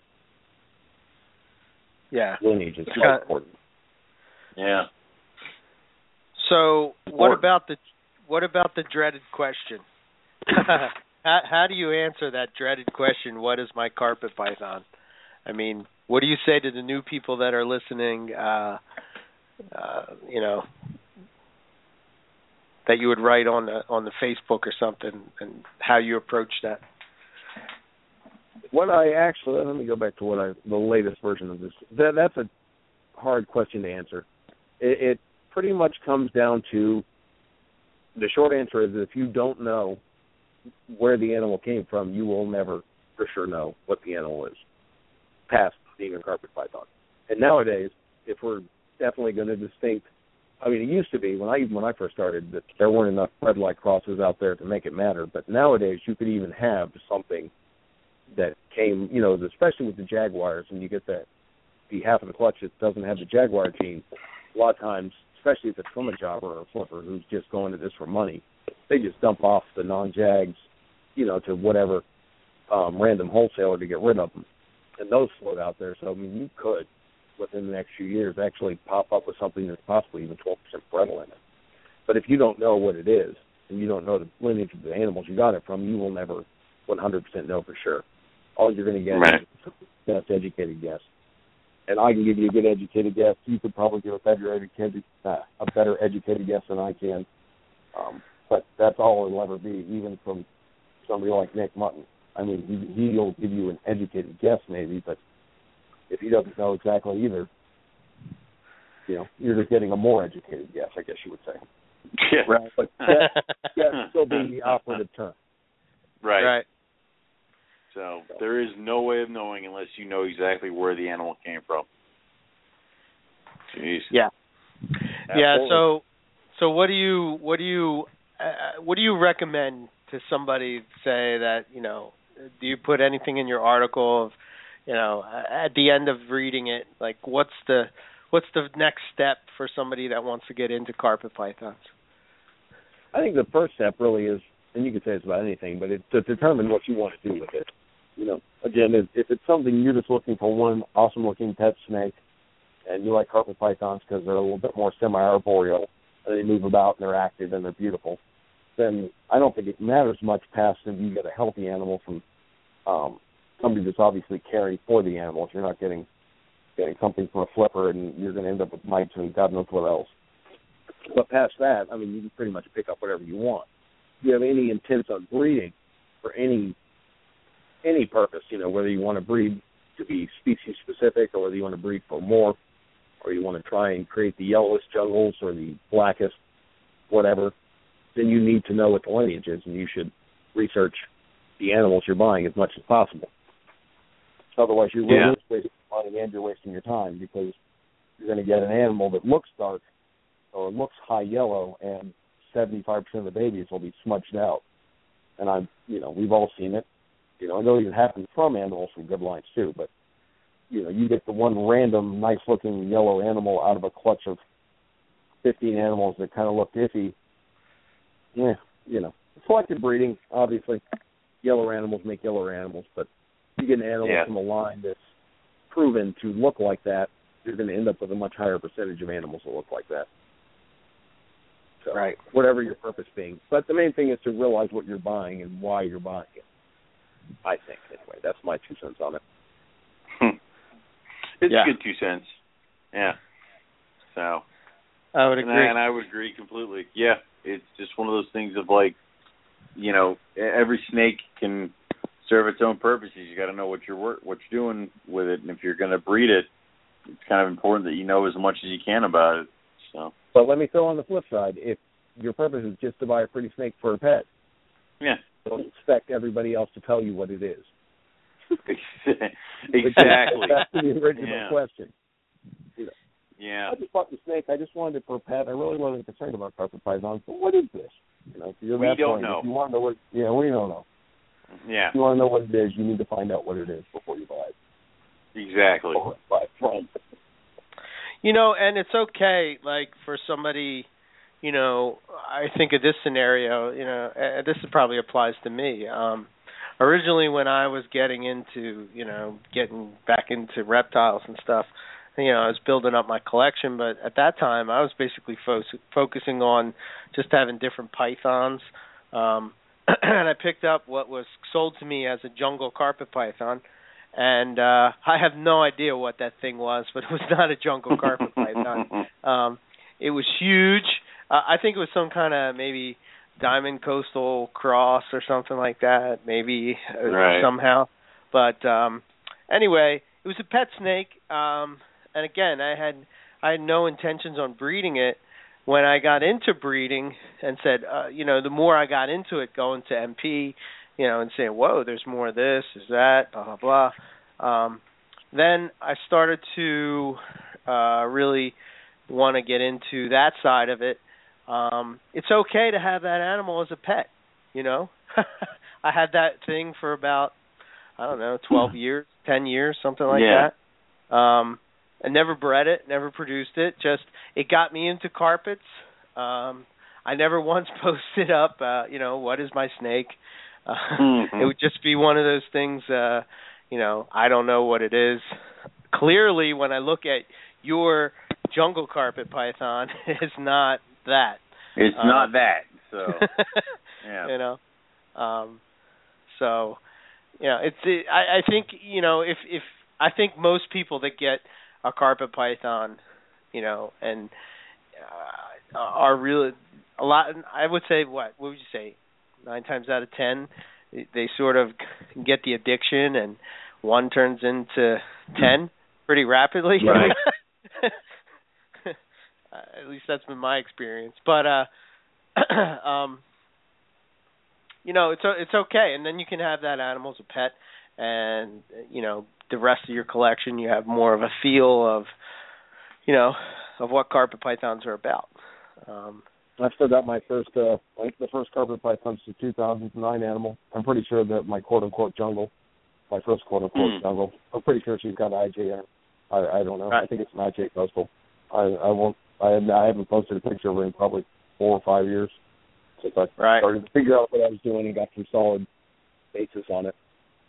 Well, there you go. Jeez. She lives here. She's happy. She's Awesome. Yeah. What do you want out of it? Yeah, I think mine was a 2003. 2003 was the first time I got a carpet python.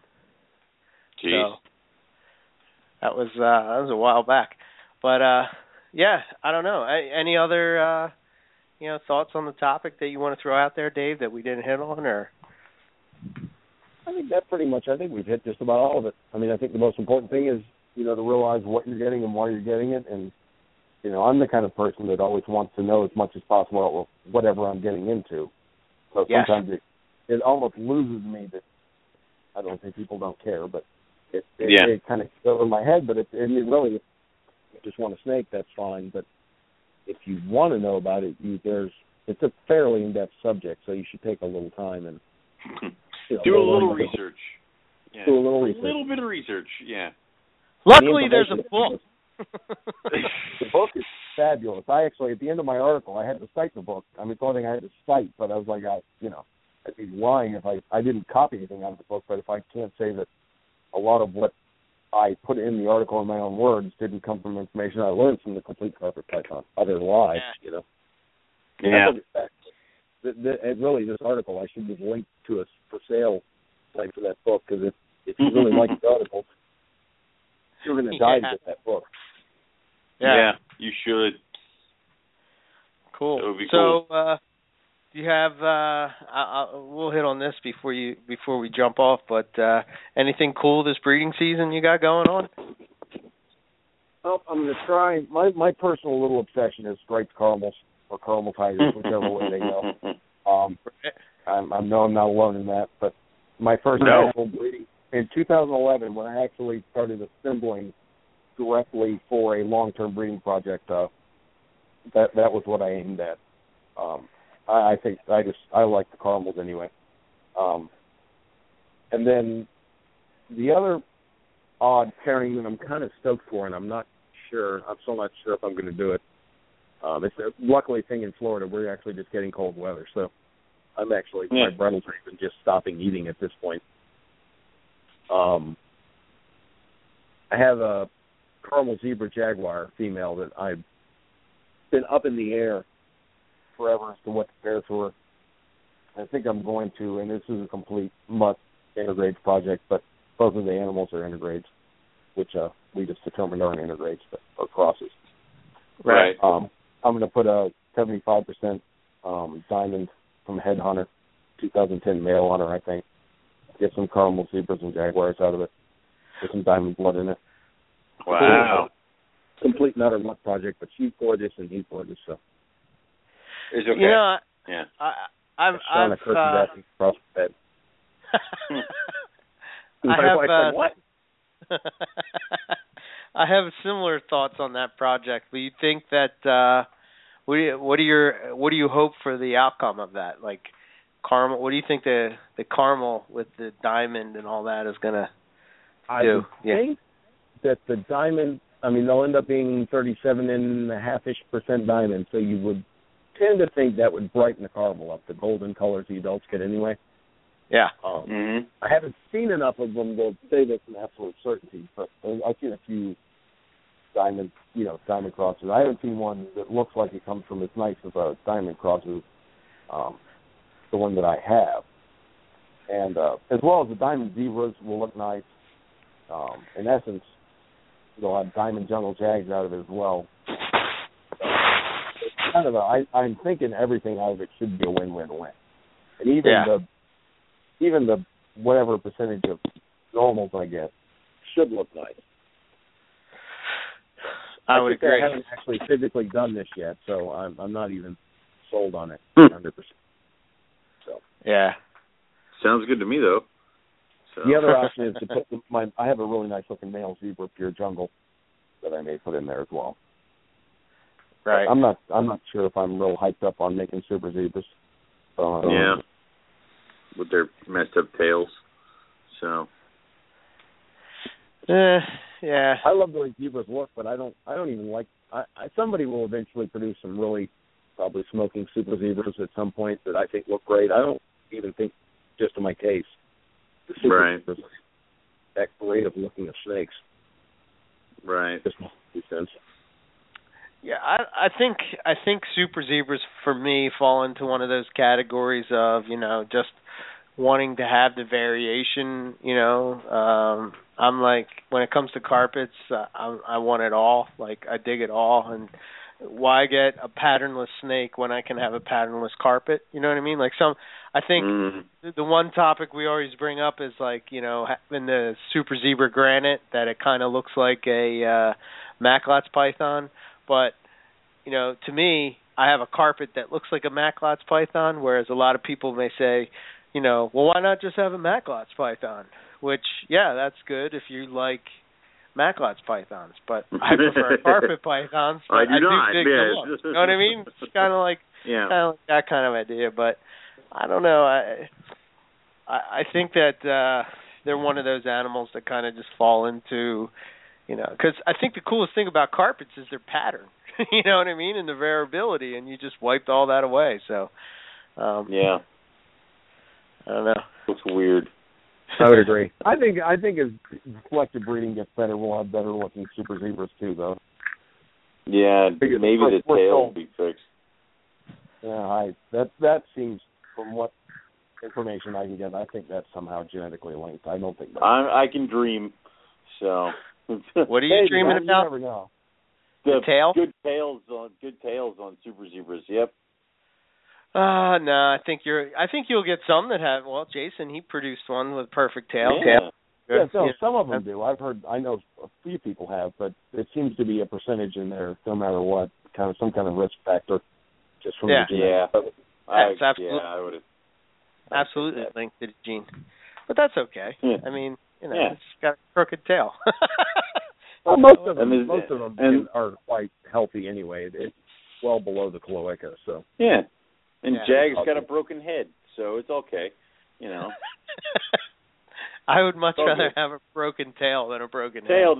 Than a fucked up nervous system, yeah. Or you could have a super zebra jag that has a messed up tail and a messed up broken, head. Yeah, that whole animal's busted. Yeah, but the middle of the snake looks gorgeous. Oh, yeah, it's fantastic. Box it and sell it, yeah. Well, I produced what I thought because it died, but it was a super caramel, super zebra jag, and it was pretty awesome looking, except it did have a messed up tail, and I don't know. I think it died because it had an enlarged heart, but it was far too super for this world. It just had too much super. It was super. Yeah. It's too much super, yeah. Yep. So that'll happen. Cool.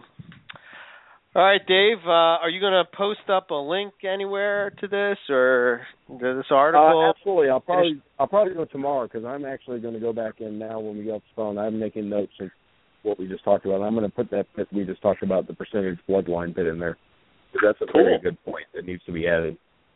Well, there you go. I never thought about how many people are probably thinking somehow that actual people saying 75% jungle very well might be the root cause of the reason that so many people thinking jungle is a morph.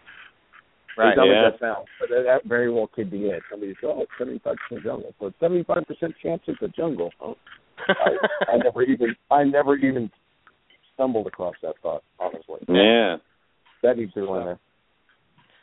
Cool. So, if you said you're going to have offspring available soon, you want to throw up your info or anything? Like, where can people find out what you got going on? I need to actually make a Facebook page. This will be the first year I've ever had much for sale, so I've been kind of lagging my feet on doing it, but I need to make an actual breeding business-ish page. Gotcha. They'll be on the standard Facebook pages, though. I'll put them through the Carpet Python Classified page and the Breeder Direct page and the various other post them around. So anybody that doesn't know where to find me can look me up on Facebook. I have about 1,000-ish reptile friends. It should be moderately easy to find. Yeah, there you go. Cool. So when you get your Facebook page send it over to us, and we'll be sure to make sure that we share it and people can get to it and all that stuff. And when you get the article up, let us know, and we'll point people in the direction and share it and all that kind of stuff. So absolutely, I'll put it. I'll send it to you. We can put it up in the NPR group as well. Yeah. Okay. Cool.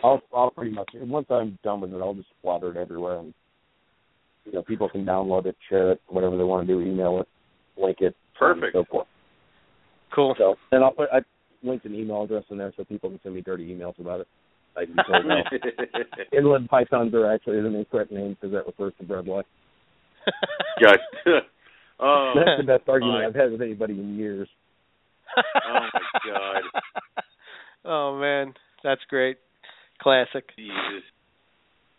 All right. Well, week of my life. We're gonna jump off. Thanks, Dave, for coming on and chatting with us about the dreaded question. So appreciate it. Absolutely. Thanks for having me on, and thanks for the ideas. Yeah. Thank you. Absolutely. Cool. You have a good night, Dave. Have a good one, guys. You too. All right. So hopefully for all you newbie carpet python people, we have stop asking us questions now. So put to rest some of your questions. Now, I'm 100% agree that it's funny. I was looking at our statistics from shows and whatnot, and over the break, trying to get a feel for what people are looking for. And I'll tell you what, there's a couple of them that we have done that it surprises me that they're the highest rated ones. That's which tells me a couple things. One, that more and more people are coming into carpet pythons, and they're looking for knowledge on the topic. We did a carpet python myth debunked show. We did carpet python breeding 101. We did carpet python complex 101, where we went through each of the subspecies and all that. Mm-hmm. So I think it's important, whereas maybe some of the people that are more advanced in keeping and stuff may find shows like this maybe boring or something that they don't need. I always learn something from everything, even if it's something that I've heard before. Which is why I wanted to. And the good thing is that through reading what Dave wrote, you can now when you're at a show, you can maybe explain it to your customers a little bit easier in a way that they can understand it. Because my big thing is it's really hard to explain to people like the differences in subspecies and not use the terms of a jungle's a jungle, right? It's it's difficult. So read the thing, and then maybe you can find a new way of explaining these things to the typical layman. So, and everyone's better for it. So, yeah. Yeah, I'm into the mindset of trying to grow the community, trying to make it, which is good for the people that breed, and some people do this as a living, some people do it as a hobby. Regardless of where you fall, more people coming into carpets, I think, is better for carpets overall. And you want them to have the right information. Unfortunately, the problem is that, in our day, MP was the spot where you would go, which was kind of all the information was kind of in one area. Today, there must be maybe, 50, 60 different carpet python groups, on Facebook, which makes it difficult to, what group is the right group, and, where am I going to get their information about this? Because, unfortunately, when it comes to carpets, which we sort of hit on a little bit, you'll see that there's many topics that are up for debate, and different people think different ways. So you could go to one group and they think this, and another group thinks something totally different. So, that's kind of why we have the show. So, share the show, and for people that have questions on some of those older topics, I think that, there's a lot of info that we put on those, and I think that people can get stuff out of it. And we'll be doing more of those, more of those type of topics. My next one that we're trying to tackle in the gene category is caramel. Oh, God. I'm doing some research now, so hopefully in the next couple of months. Start that fight. Awesome. Let's have fun with this. Yeah. Well, yeah, I think I don't know what you think, Owen, but I think we should probably lump caramel, the red, into one show, since they kind of like, No, I refuse. 2 separate shows. Okay. In 2 separate years. Like, we can do the caramel in 16. We had to wait till 17 to do the red. Do the red? Okay, all right. Yeah. So we're locked in at least till 2017 then. Yeah. One of the things that I was going to say before we started that I'm pretty excited about is that, and I know this is a bit away, but on March 3rd, we're going to have our good friend Darren Whitaker coming to join us. And one of the main topics of discussion that we're going to have is silver peppered inlands. And how he can get us a few? Yeah. So that's coming up. Well, it's March 1st, March 2nd for him in Australia, but March 1st for us. So that's cool. I'm excited about that. Very cool. Let's see. I'll get the closing list, and we will rock it out of here. So next week, we have Keith McPeak joining us. We're going to be talking Boland's pythons. If some of you remember, he was on the Boland's Roundtable. He had a lot of. I thought he was an awesome guest, and so much so that I wanted to get him one-on-one and talk about Boland's and his approach to Boland's and caging and all these different things that he has going on for Boland's. If you don't know about Keith, one of the things is that he was, and he said it on the show, he's very much into short-tail pythons and made quite a name for himself in that group, breeding some awesome stuff. So, he's focused on Boland's now, and I look forward to talking to him. I think it will be a good show. So that's next week. Yeah.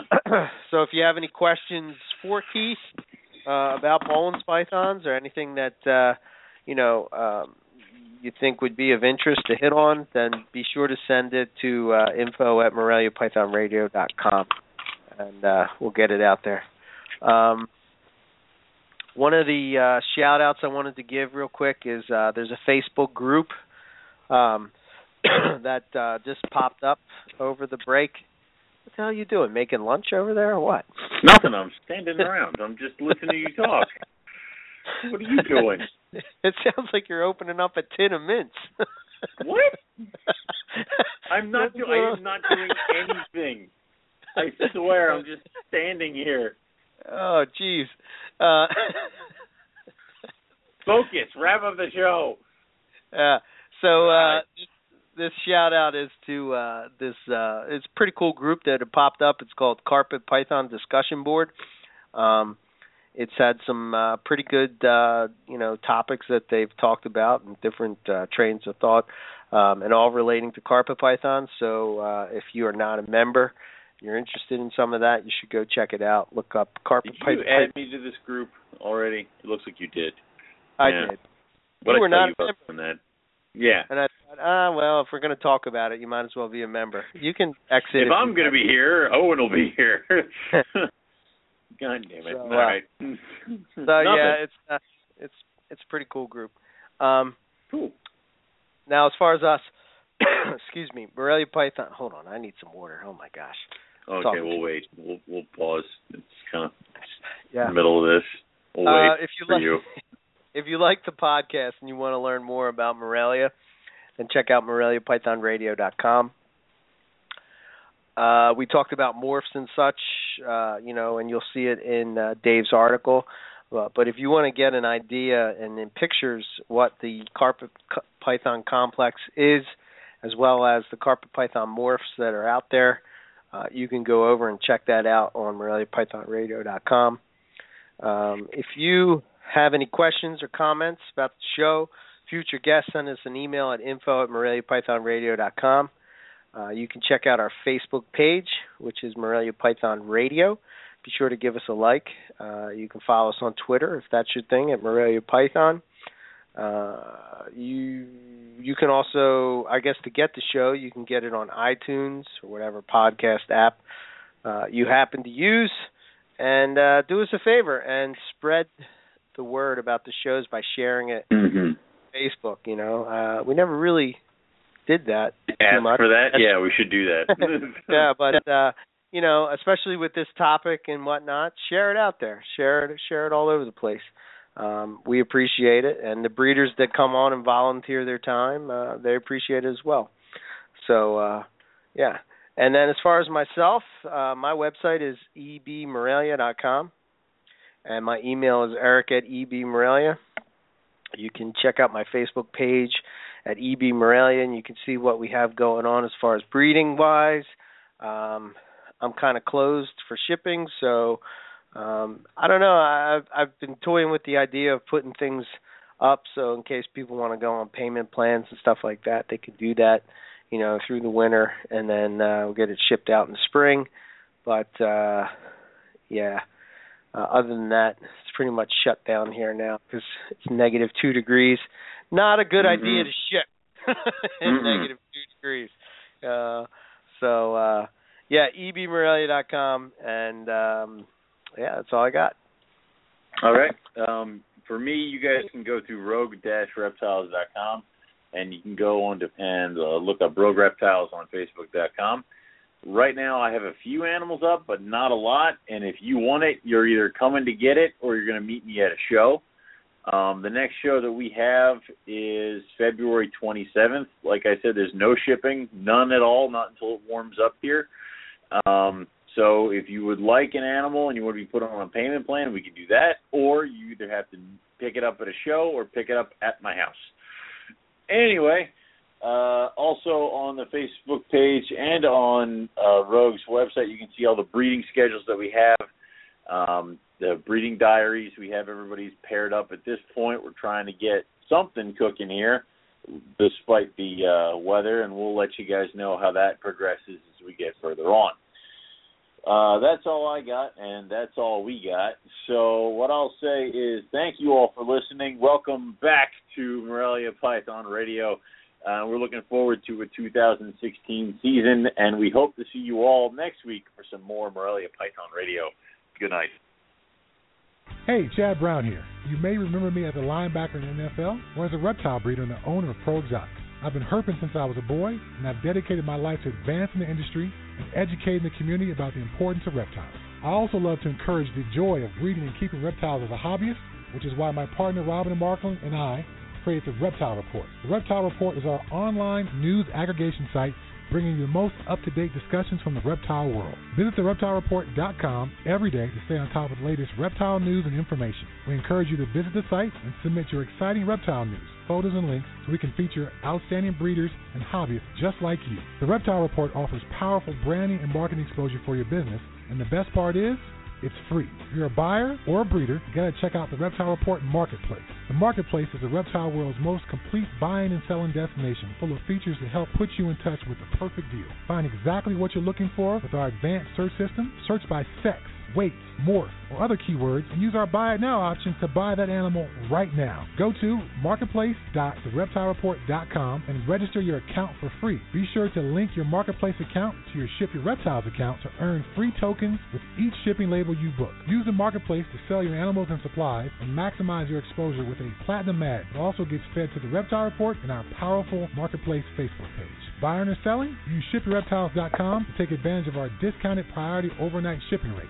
ShipYourReptiles.com can also supply you with the materials needed to safely ship your animal successfully. Use ShipYourReptiles.com to take advantage of our discounted priority overnight shipping rates, the materials needed to ship your reptiles successfully, live customer support, and our live on-time arrival insurance program. We got you covered. Visit TheReptileReport.com to learn or share about the animals. Click on the link to the marketplace, find that perfect pet or breeder, then visit ShipYourReptiles.com to ship that animal anywhere in the United States. We are your one-stop shop for everything reptile related.